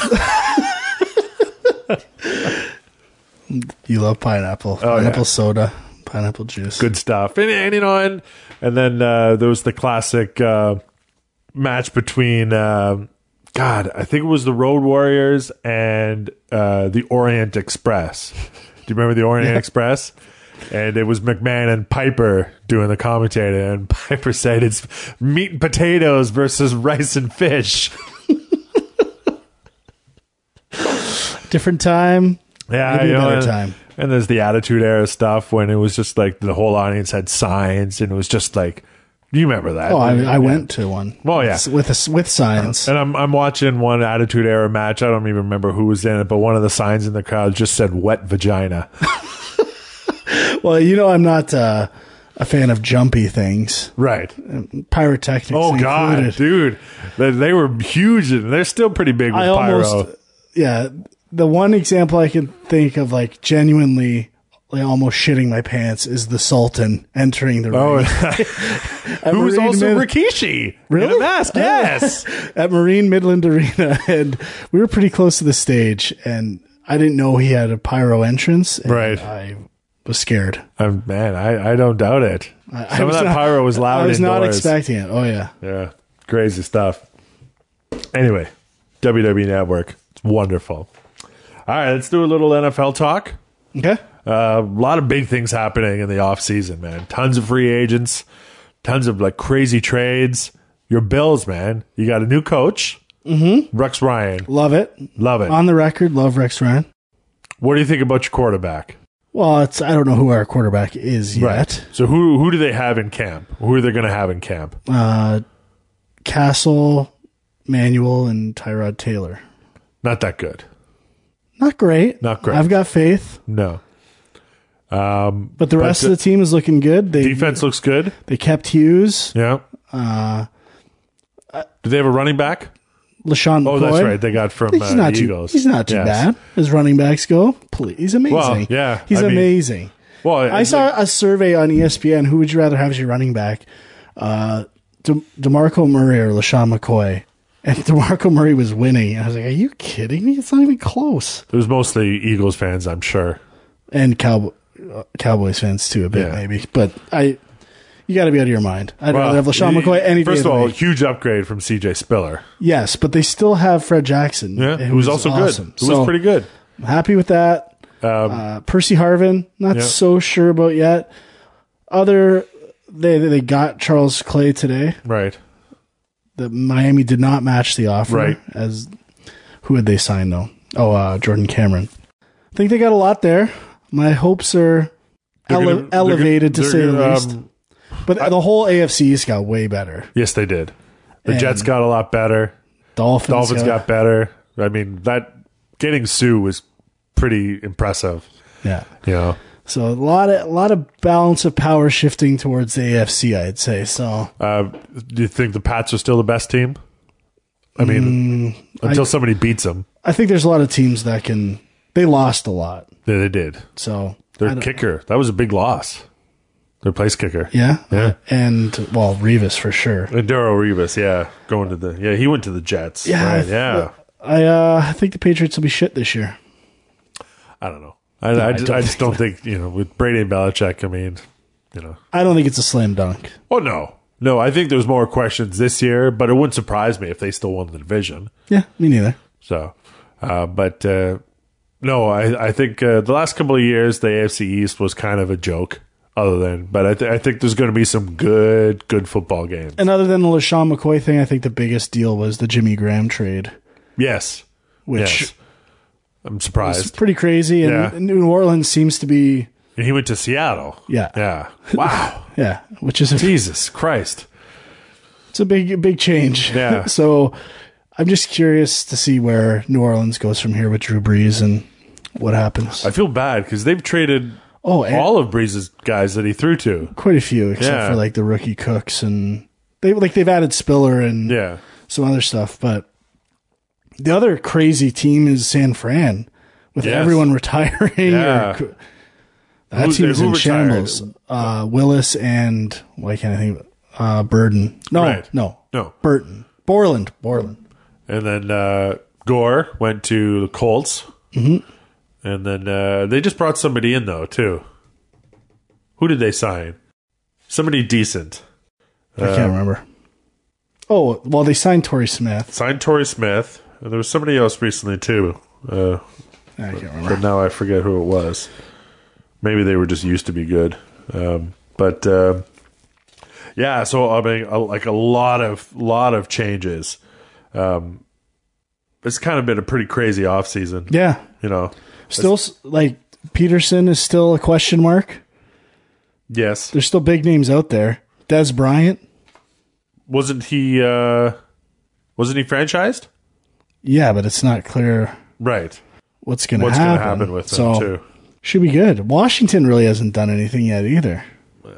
Nobody wants to play for the Washington football team. We'll see what happens. Yeah. But yeah, it's been exciting. So I mean, although I'm super excited about what the Dolphins are doing, I kind of think the Bills and the Jets are probably going to be a little bit better than them. Let's go. Tannehill's the X factor there. Yeah. If he takes another step up, then I don't know. I just don't like this Joe Philbin guy, man. I really want him out of there. I just don't think he's much of a coach. I'd rather have Thibodeau. Yeah, it's just doesn't feel like it. It's the same thing with Marone. Yeah, nothing about him instills confidence in me at all. And that could just be like a surface level thing, and you don't know what happens behind the scenes. But there does seem to be this natural leadership lacking. But I think Rex Ryan was a good move. He's going to make things pretty entertaining there. I was really hoping that his brother was going to join the team. That'd be good. That'd be great. Have both those guys there. Are you going to try to go to any of the Bills games? Oh, yeah. I'm sure I'll go to at least 4, I'll say. Did the people you go with, did they keep their tickets? Yes. Right. You were the only one that dropped out? Yeah. Was it because of your fantasy pool? No, it wasn't because of that. No, okay. It's just you weren't just upset about it. No, not at all. Are you going to go back to the fantasy pools this year? Of course. Okay. Yeah, no. So, who's your pick right now? If just from the changes that you've seen to win it all, Seattle. It's kind of hard to not think, because they made it to the Super Bowl. They didn't really lose anything yet. They're my first 3, and they got Jimmy Graham. Just trying to think it out here. Green Bay really hasn't done anything. They kept Randall Cobb. Oh, yeah, San Fran got Reggie Bush, didn't they? Reggie Bush, yeah, that's the one I was thinking of. Like, who cares? Yeah. I don't know why I'm feeling Steelers again. So, what's going to happen in Cleveland then? Because the quarterback Brian Moore, he's gone. Yeah. Is it going to be... Are they going to give the ball to they signed Johnny Football? Oh, they signed McCown.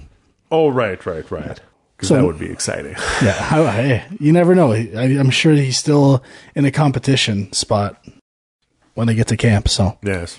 And when is the draft? Soon. It's pretty soon, isn't it? April, but I could be wrong.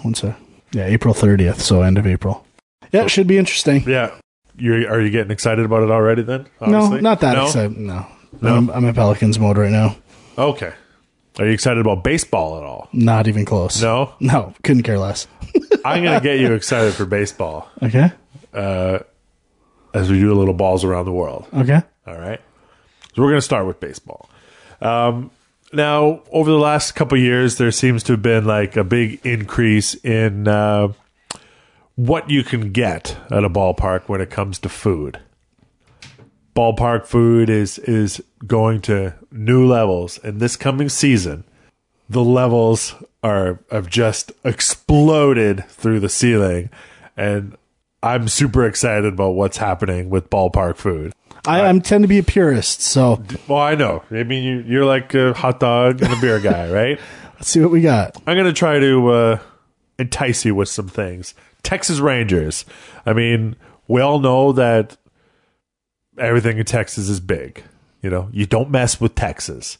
So the Rangers are going to introduce like 2 food items specifically that I wanted to talk about. The first one being the fried s'moreo. Okay, so it's like a s'mores? Yes. S'moreo? Okay. So it's on a toothpick. And basically, it's deep fried marshmallow sandwiched in between 2 deep fried Oreos. Then drizzled in chocolate sauce and topped with whipped cream. Served on a stick. I saw some images there. Do we have one? I do have images. And then I'm actually going to put the images onto the... Okay. Once we upload the show, I'm going to put them in the comments. I don't have much of a sweet tooth, so... Right. I'll take a hot dog. No sweet tooth? Well, then I've got something else that the Rangers are doing. I mean, for most teams, that would be enough. But not in Texas.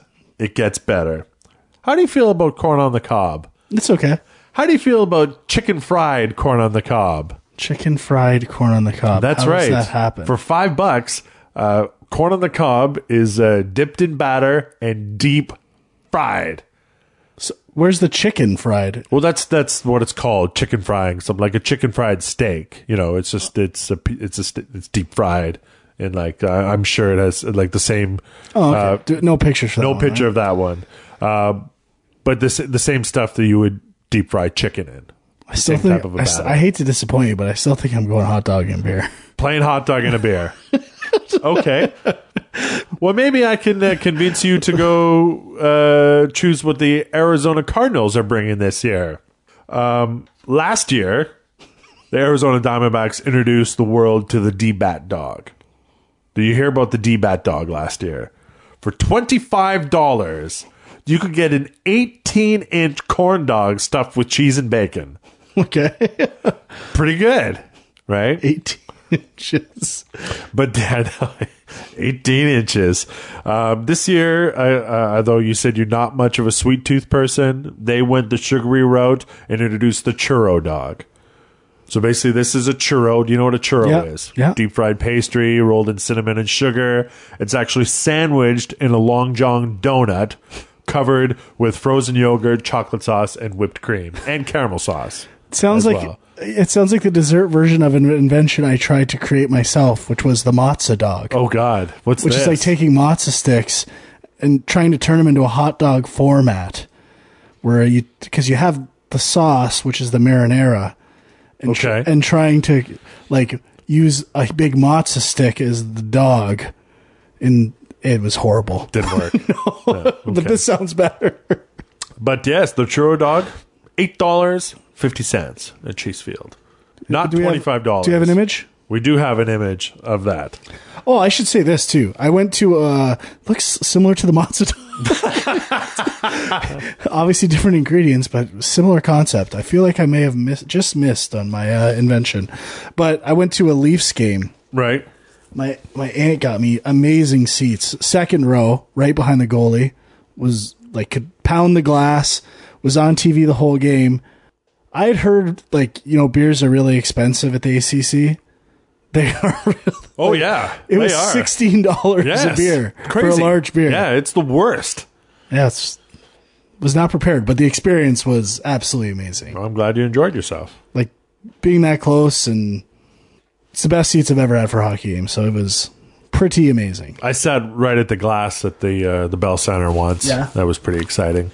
And I was surprised at how good you could see the other end of the rink, even behind the goalie. Oh yeah, well, it's not that big. Yeah, I mean, it looks bigger on television, but when you're there, it's not that far away. Yeah, it was amazing. Lastly, so the churro dog not enticing you at all?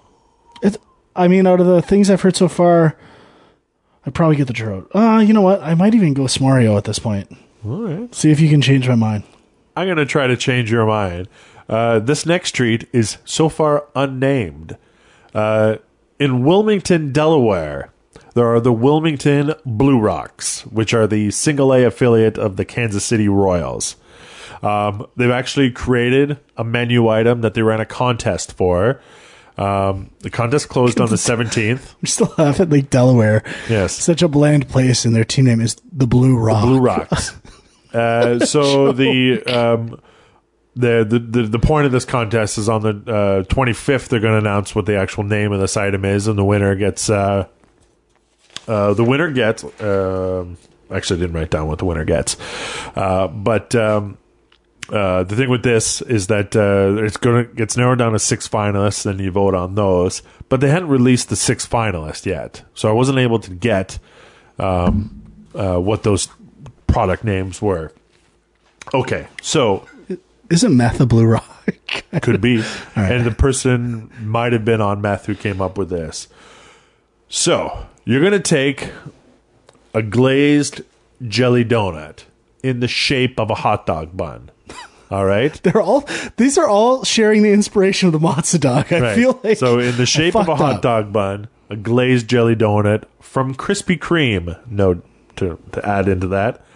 Cut open, inserted into this glazed jelly donut hot dog bun is a bacon wrapped hot dog. I don't mix sweets with bacon. I know it's. How do you not mix sweet and salty together? Haven't you ever had pancakes and had that last piece of bacon that had a little maple syrup on it? It's good flavor. Yeah, maybe I'm not giving it. Okay, so it's a bacon wrapped hot dog. Hot dog inside a glazed jelly donut. Basically, that's what it is. I'm not super. If you're going to excited. have anything in America, this is what you're going to get. And you're not excited about this. I'm not. I hate to disappoint, but well, okay. Since I'm clearly not the connoisseur of food, right? Which one are you most excited about? Oh, this like which bacon one wrapped hot dog in the jelly donut. Yeah, without a doubt. Absolutely. That's why I saved it to the end because this is the big show for me. No, okay. Not enticing to you at all, man. It's just too much going on there. They did list a couple of these suggestions so far for the name. I don't know if these ones are in the finals, but these were some of the suggestions because it's put up by Krispy Kreme. The creamy weenie. That's good. Okay. Delicious death. Heart attack on a bun, which I don't think they would call it that because that's bad I feel for like business. That's, but I do like the last one, suicide mission. Suicide mission, or okay, we need to turn this into a baseball term. Like suicide squeeze. No, I'm just. Oh, okay. Like, I don't think that's the name. I'm just trying to think. Okay. What else? Can of corn. I feel like people could do better than that. Okay. That's like the heart attack on a bun. I mean, that's like the joke people make about anything, yes, like any hamburger, like tripled. I've heard that a million times. Let's be a little more creative than that. What about this picture? That looks better. I'm not going to lie. That looks much better than what I pictured in my mind. All right. So once I'm going to upload the pictures, if I can figure out how to upload the pictures once we post the show, I might be changing my mind. It looks pretty good. Merca. Gotta love it. The glazing of the bun is intriguing. Yes. See, last time I was at the Canadian National Exhibition or the CNE. I was going to say you had something similar there. Right? Yeah, well, it was like the Krispy Kreme donut burger with bacon and a fried egg, and it was tasty. You know, that prompted me to lose 100 pounds after eating it, but it was still pretty good. Nice.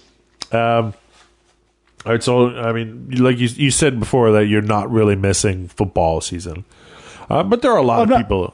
I'm missing it. I just have other distractions. But there are a lot of people out there who are just like jacked for football season to start.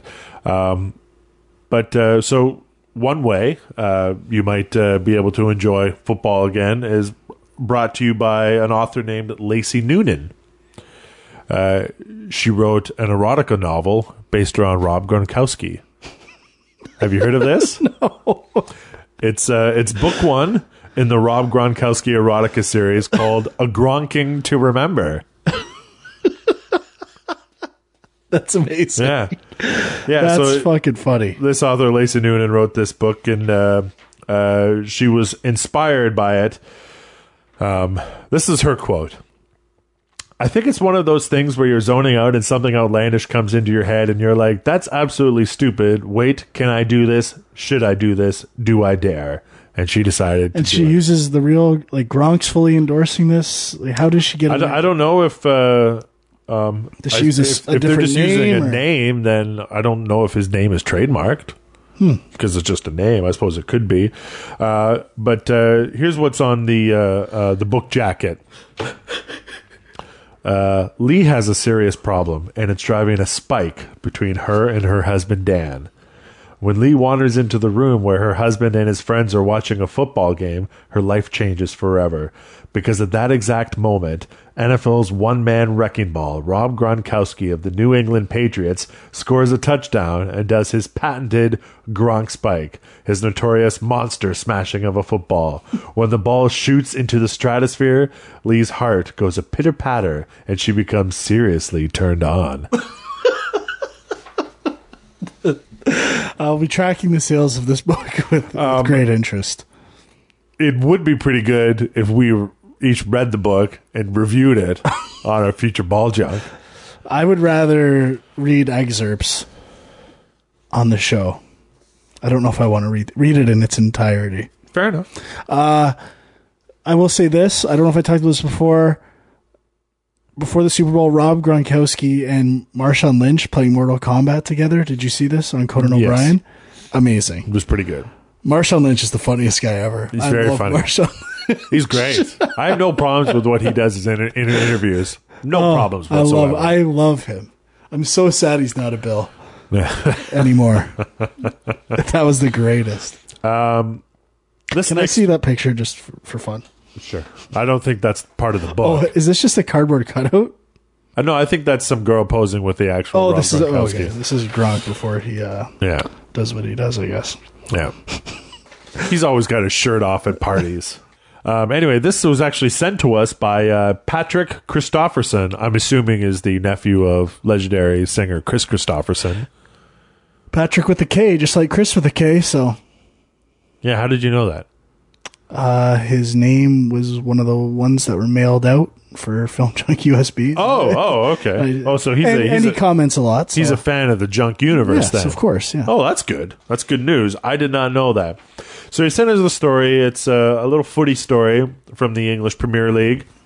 During a game, James MacArthur was a player for Crystal Palace, and he chased down a ball on the sidelines and accidentally took out the manager of the opposing team, Nigel Pearson.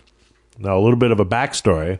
Pearson tried to sign James MacArthur in the offseason to come play for his team, but MacArthur refused, and it just didn't work out. And so a lot of people think this inspired what happened after he slid and accidentally took out the manager. The manager got on top of him and started choking him on the field. With intent or as a joke? Well, he says there was not intent, but this is not the first time that this guy's, kind of gotten into a dust-up. He actually, a while back when they lost to Liverpool, he got into kind of a dust-up with some fans who had been heckling him, and then all over social medias, I sound like a 60-year-old man. All over social media, these pictures of Nigel Pearson were showing up with the comments like "fuck off and die." Like these are from fans of his team. So footy gets pretty crazy in the UK and everywhere else in the world, but North America. Yeah. But yeah, you don't really see that too often with opposing players and coaches choking on the sidelines. Practice with one's own coach has happened before. Yeah. PJ Carlissimo. Latrell Sprewell. But and not during a game either. I had to look up some video footage of that one. Yeah, I'm sure that's in there as well. And lastly, I just wanted to talk about another fun sport. It's actually relatively new, invented in 2011 in Norway, and actually exploded in popularity because of a YouTube video back in 2014, bubble soccer or bubble football around the world. Okay, so is it like table hockey or something? Nope. Bubble. So do they play within plastic bubbles? Yes. Okay, all right. They look like with their feet sticking out this massive bubble. What's it called again? Bubble football. They look like candy apples. Basically, with their feet sticking out these things. Oh, I see. And it's around them. Yeah, and like it's contact. Yes, okay. It's contact, and you play indoors on courts or actually sounds on good. Fields. I think it would be super exciting. Bubble soccer. I'll put the link in the site. Yeah, I've got some pictures here. It looks pretty awesome. Doesn't it? Yeah.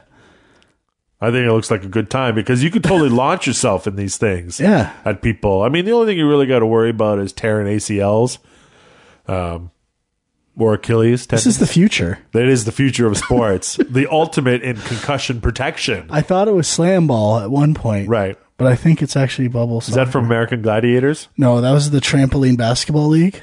Oh, right. Right. Which I actually loved. Yes. And inspired an episode of King of Queens.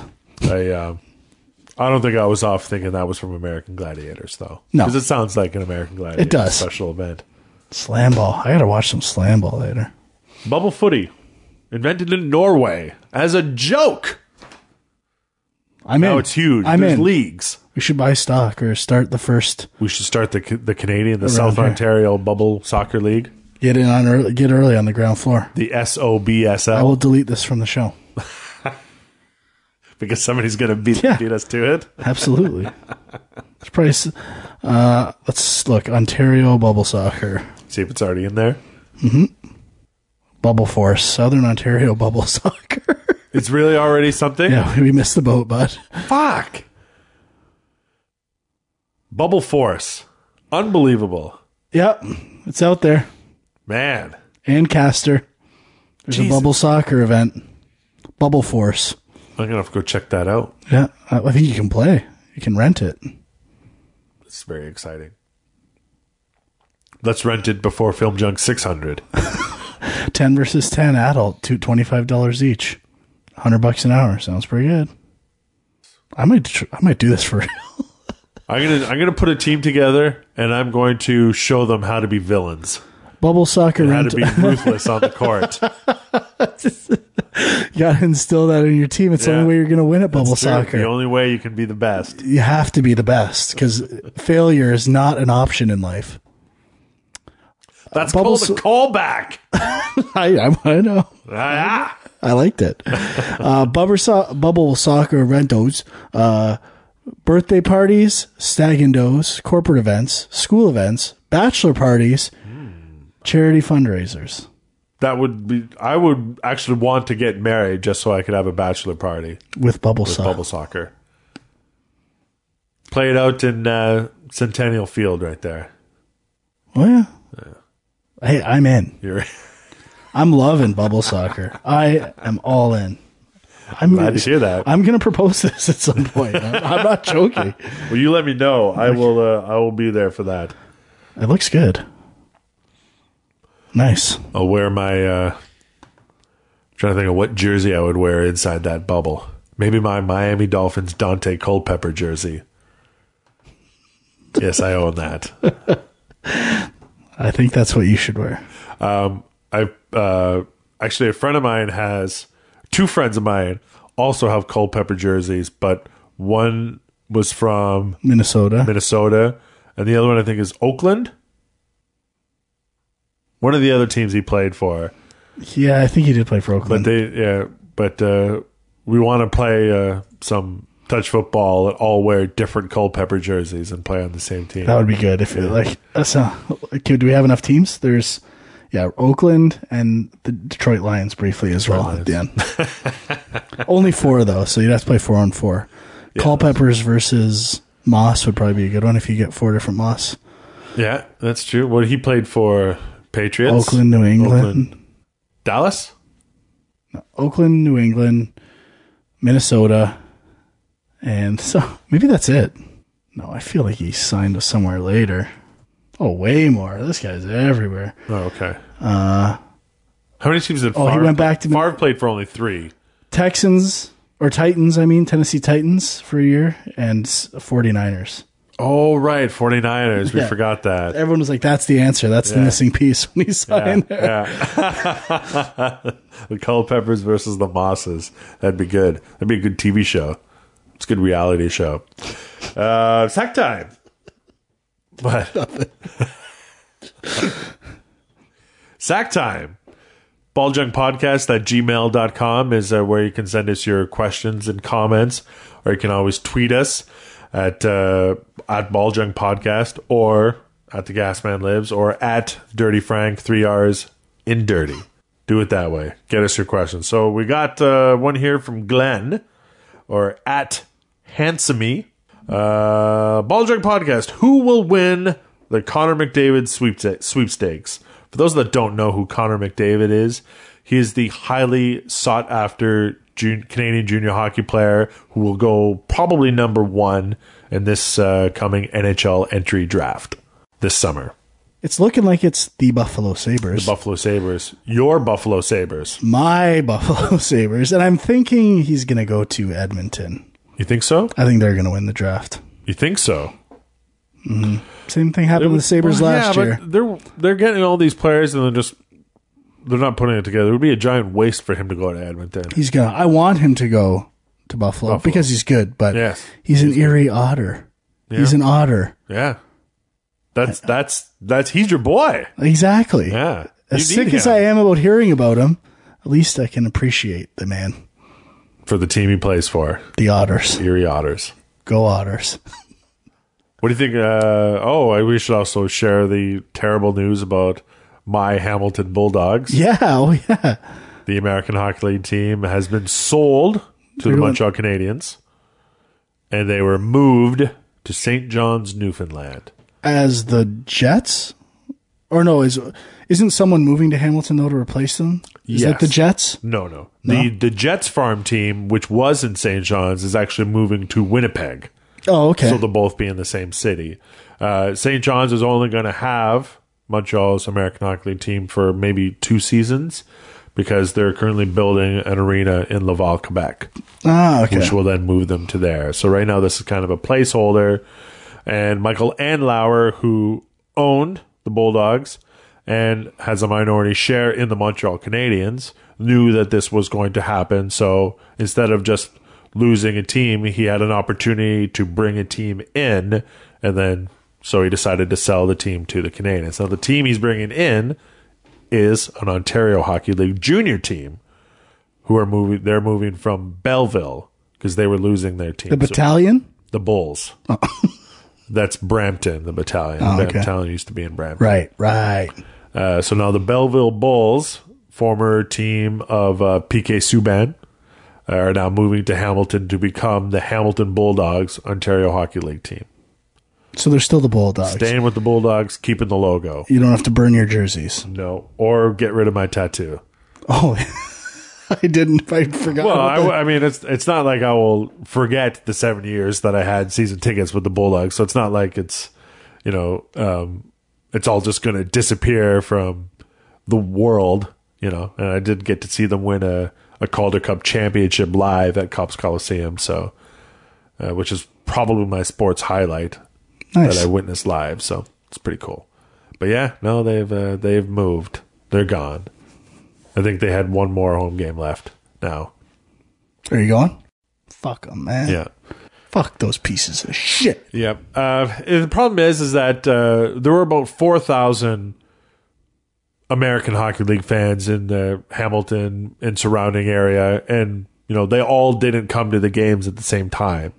So there were some nights where there was less than 1,000 people there, and I think for adult professional hockey, the way it is in Hamilton anyway, is if it's not the NHL, we don't really want it.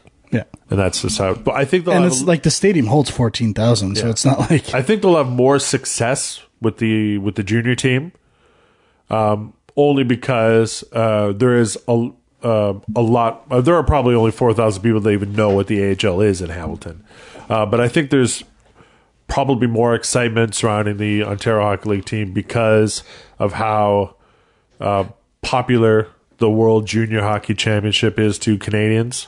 Not to you, but to most Canadians. It's a big deal. Well, hockey fans, I suppose, it's really mostly important to. Just Canadians. And I think with no, not the U.S., but around the world, very popular. Very popular. Sure it is. No, I don't think so. They sell out arenas all the time when the games are in maybe Russia. The championship game. No. Like when the last time it was in Russia, when it's in Sweden, it's a big deal. Like when Sweden won the championship, it had the highest television ratings in the history of Sweden television. Really? Yes. Well, that's kind of impressive. So, does it count people watching it from other countries? No, just in Sweden. like on Sweden TV, like Sweden's TSN. I don't know what it is. Okay, fair enough. All right. So yeah, no, it's I'm wrong. It's no problem. big around the world. It's just nobody cares about it in the United States. And God, I love the USA. But I also think with that arena, there's a good chance that they'll get to host the World Junior Championships in a couple of years, I think. I'd count on it. Because they have a big enough arena for it. And I think that the popularity of that team will be better than what they had. So it is what it is. Teams move. American Hockey League teams move all the time. Apparently. Hamilton used to have an OHL team. They were called the Dukes of Hamilton. And they moved to Guelph, I think back in like 1991. Now they got a team back. I'm just glad your tattoo's okay. It's all my tattoos. Like they killed the Flash off in comic books. My tattoo's fine. That's yeah. Right. Yeah. So who won the Conor McDavid sweepstakes? We answered that one. Here's an email from Alex Ball Junkers. I'm turning 30 this year and find myself increasingly apathetic to watching sports on television. I still enjoy playing sports myself and also very much enjoy seeing my beloved Indians, Cavs, and Browns in Cleveland. But I just don't care to watch anymore on television. Even when football season rolls around, I get hyped up and excited, then can care less to watch a game. I get more enjoyment out of reading, doing chores, and hanging out with my family. I know this probably sounds absolutely crazy to you two buff, tough, and ready to muff sports guys. What does that mean? I don't know. It's funny, though. I need to know if you think this is normal or if I'm becoming a pussy. Thanks for all the great entertainment. Well, I'm turning 30. I'm surprised. I'm kind of getting the same way. Do you get more enjoyment out of reading, doing chores, or hanging out with your family? No, but I have other things that I get more enjoyment out of. It's becoming. I care less. I see the business side of things more as you get older. Right. And yes. Seeing players care less and less doesn't help. And I think just in general, they're so young that like it does feel weird being that much older and like watching, people half your age play sports and do stuff. Like, I don't know. It just doesn't feel the same as when like you're younger and watching people you look up to and stuff like that. And then I don't know. It's creating a different dichotomy now watching it. So I get normal, and I don't think he's becoming a pussy. No, although what he's choosing to do with his spare time, I like reading. I like gardening a little bit. I don't like hanging out with my family. Yeah, my brother listens to this show, and he's probably very upset right now. Or he's like, no, he doesn't. It's harder. I do find the older I get, the less invested I am. And I just pick my spots more. Like where I would watch a lot of stuff previously, now I'll watch Pelicans games and Bills games and maybe a bit here and there. When you get to your 50s, you're just going to be all about junior hockey. You never know. I will, everything I've fought so hard against, I'll just accept and love. Oh, and then there's a PS. Just thought of this now. My teams always traditionally suck. This could also be a part of it. Yeah. It doesn't help. No, it does not. It's good to get some positive reinforcement once in a while, or saying this is some joy out of the experience. I should have picked up on that. Yeah. Like when he said Indians, Cleveland fan. Cavs are better. They're going to win this year, so it's all good. Remember when the Indians were really good? With Carlos Baerga and Travis Fryman. I used to go see games all the time. Jim Tomei. Mm-hmm. Albert Bell. Yeah, they were annoying, but they were good. I love that baseball park, though. Yeah. I love the Jake. So good. What's it now? What's it called now? Progressive Field. Terrible name. It's just a name. It means nothing. The Gund Arena doesn't exist anymore. What's it called now? Quicken Loans Arena. Quicken Loans Arena. Here's a long one from Princess Vivian Justin. All right, it starts off with, Beloved, my sincere greeting to you. Please permit me to introduce myself. My name is Vivian Justin Yak, 24-year-old female, single, originated from Sudan. I appeal to you to exercise a little patience and read through my letter, although we have neither met in person, but I decided to contact you personally for a long-term business relationship and investment assistance in your country. My father, Dr. Justin Yak Arop, was former Minister of the Affairs and Special Advisor to President Salva Kiir of South Sudan for decentralization. My father, Dr. Justin Yak, and my mother, including other top military officers and top government officials, had been on board when the plane crashed on Friday, May 2nd, 2008. My late father, Dr. Justin Yak, was an investor. He invested his fund in stock exchange market, gold storing investment. He was a preference shareholder in Shell Petroleum Company and deals in real estate building investment. I've chosen to contact you after my prayers, and I believe that you will not betray my trust, but rather take me as your own sister. Though you may wonder why I am so soon revealing myself to you without knowing you, well, I will say that my mind convinced me that you are the true person to help me. I want you to stand as my trustee and clear my inheritance fund to your bank account for investment purpose while I spend the rest of my life with you after the incident. I do find it strange that she said she wanted to be my sister and then says that. More so, I would like to disclose much to you if you can help me to relocate to your country because my uncle has threatened to assassinate me. The amount is $12.8 million, and I've confirmed from the bank. You will also help me to place the money in a more profitable business venture in your country. However, you will help by recommending a nice university in your country so that I can complete my studies. It is my intention to compensate you with 25% of the total money for your services, while 5% will be for any expense that may occur during the process, and the balance shall be my capital in your establishment. I have no knowledge of international transaction of this nature, but it occurred to me that transfer of this type must involve expenditure. As soon as I receive your interest in helping me, I will put these actions into immediately. In the light of the above, I shall appreciate an urgent message indicating your ability and willingness to handle this transaction sincerely by my private email address, princessvivianjustin@gmail.com. Please do keep this only to yourself. I beg you not to disclose it till I come over because I am afraid of my wicked uncle who has threatened to kill me. Sincerely yours, Vivian Justin Yak. That didn't have anything to do with sports. That's pretty amazing. Oh. That's my favorite side. It was emailed to the Ball Junk email. She must be a fan of the show. Big time. Big time. Can't believe her wicked uncle wants to kill her. Well, I can't believe you were worried about protecting people in the mall from a man holding a knife, and now you've just betrayed the trust of Vivian Yak. Well, I didn't respond to her, so man. That was good though. Poor Vivian. That's pretty awesome. Oh, I should have mentioned this one earlier. This is another wrestling one. To the fabulous ones, Gorgeous Greg and Fun Boy Frank, are you excited for WrestleMania this year? Yes, I am. Also, do you think Brock Lesnar will re-sign with WWE or go to UFC? I think he should re-sign. Steve Kazan. I think he'll stay with wrestling. Me too. He's, in his late 30s. Why would he not want to just, work 10 times a year and not actually get hurt or go through training camps and actually have people physically trying to break his bones and knock him out? And judge his performance constantly. And yeah, seems like a lose-lose situation in the UFC because you can make plenty of money being a pro wrestler.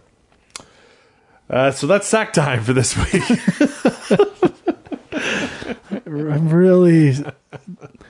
I'm wondering if I'm going to be able to sleep tonight. Thinking about poor Princess Justine Vivian Yak? Yes.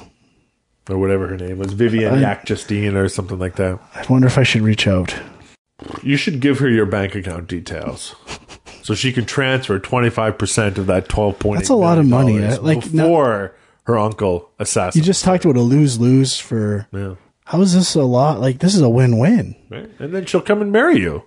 And be my sister. And be your sister. I've always wanted a sister. I'm an only child. You'd get 12.8% of that. You get 25% of the $12.8 million. That's good.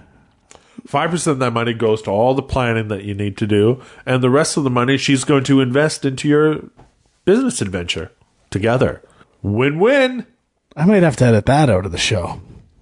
I don't want someone else stealing this opportunity from my grips. We'll see if there's a South Ontario group over Princess Justine Vivian Yak. But we should move on to the gas pedal. All right, let's do it. Are you excited about it? Always am. My favorite All right. part. Are you ready? Yeah. In 3.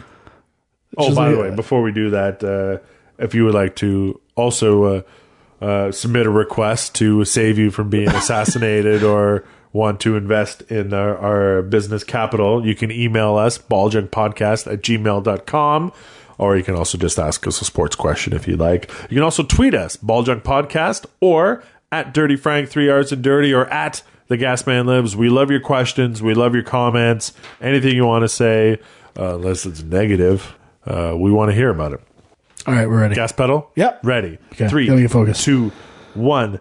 Kevin Love, Andrew Wiggins trade revisited. Who won? Minnesota. Will Kentucky continue their perfect season through March Madness and win the NCAA championship? No, Villanova will. NHL GMs are discussing 3-on-3 overtime to help cut down on shootouts. Good idea? Great idea. Lance Armstrong talked last week with the head of the U.S. Anti-Doping Agency in hopes of potentially reducing his lifetime ban. Keep him banned or let this lying, cheating loser back in? I'd say let him back in. Let him back in. Syracuse Orange men's basketball head coach Jim Boeheim has said he will coach for 3 more years. Is that a good idea, or should he fade away amidst all the accusations and punishments levied against the university? I kind of respect him sticking around. Pacquiao Mayweather, May 2nd, $250 million fight. Who you got? Mayweather. No question about it. And finally, Which makes you think Pacquiao's going to win. And finally, Jennifer Jones skipped Canada into the playoff round today in the Women's World Curling Championship. Will she win the gold? No. Sorry, Jennifer. No confidence in Jennifer Jones. I just call it like I see it. Canada's sweetheart. Sorry, Jen. That's the gas pedal. That's Ball Junk episode 14. We're going to be back right at the beginning of NBA playoffs for episode 15. yeah. Maybe talking Flintstones. Maybe, but definitely talking NBA playoffs. We're super excited for the playoffs. Make sure you come back for that show. Thanks for downloading. Subscribe to us on iTunes. Even if you don't listen to the show, subscribing just helps that little bit much. But we want you to listen to the show. We want you to enjoy it. Email us, tweet us, do whatever you want. Thanks for listening to the show. We'll see you next time. Boss. What I live for? Basketball, beats and brawls. From Italy to the U.S. Yes, it's raw. I'm in search for the one that make my wealth feel poor. Who can ignore this spotlight life for grandma? Am I done for? Have I found the ore? Should I search still? There's plenty of women with sex appeal when it's filled. Can they complete the package? All I date is actresses to play it safe. To them, my money ain't bait. But I must take risks to find a honey that's legit. Whether she push a bucket or 6 bucklets or mad chips. Out on her own or live out of mom's and pop's home. Rocks top fashion, Adidas, attire or Timbos. I don't know, yo, these women come and go like the wind they blow. How do I know it's you for sure? Will God talk to me? Give me a signal. But until then, all my ears hear the steady flow. Come on.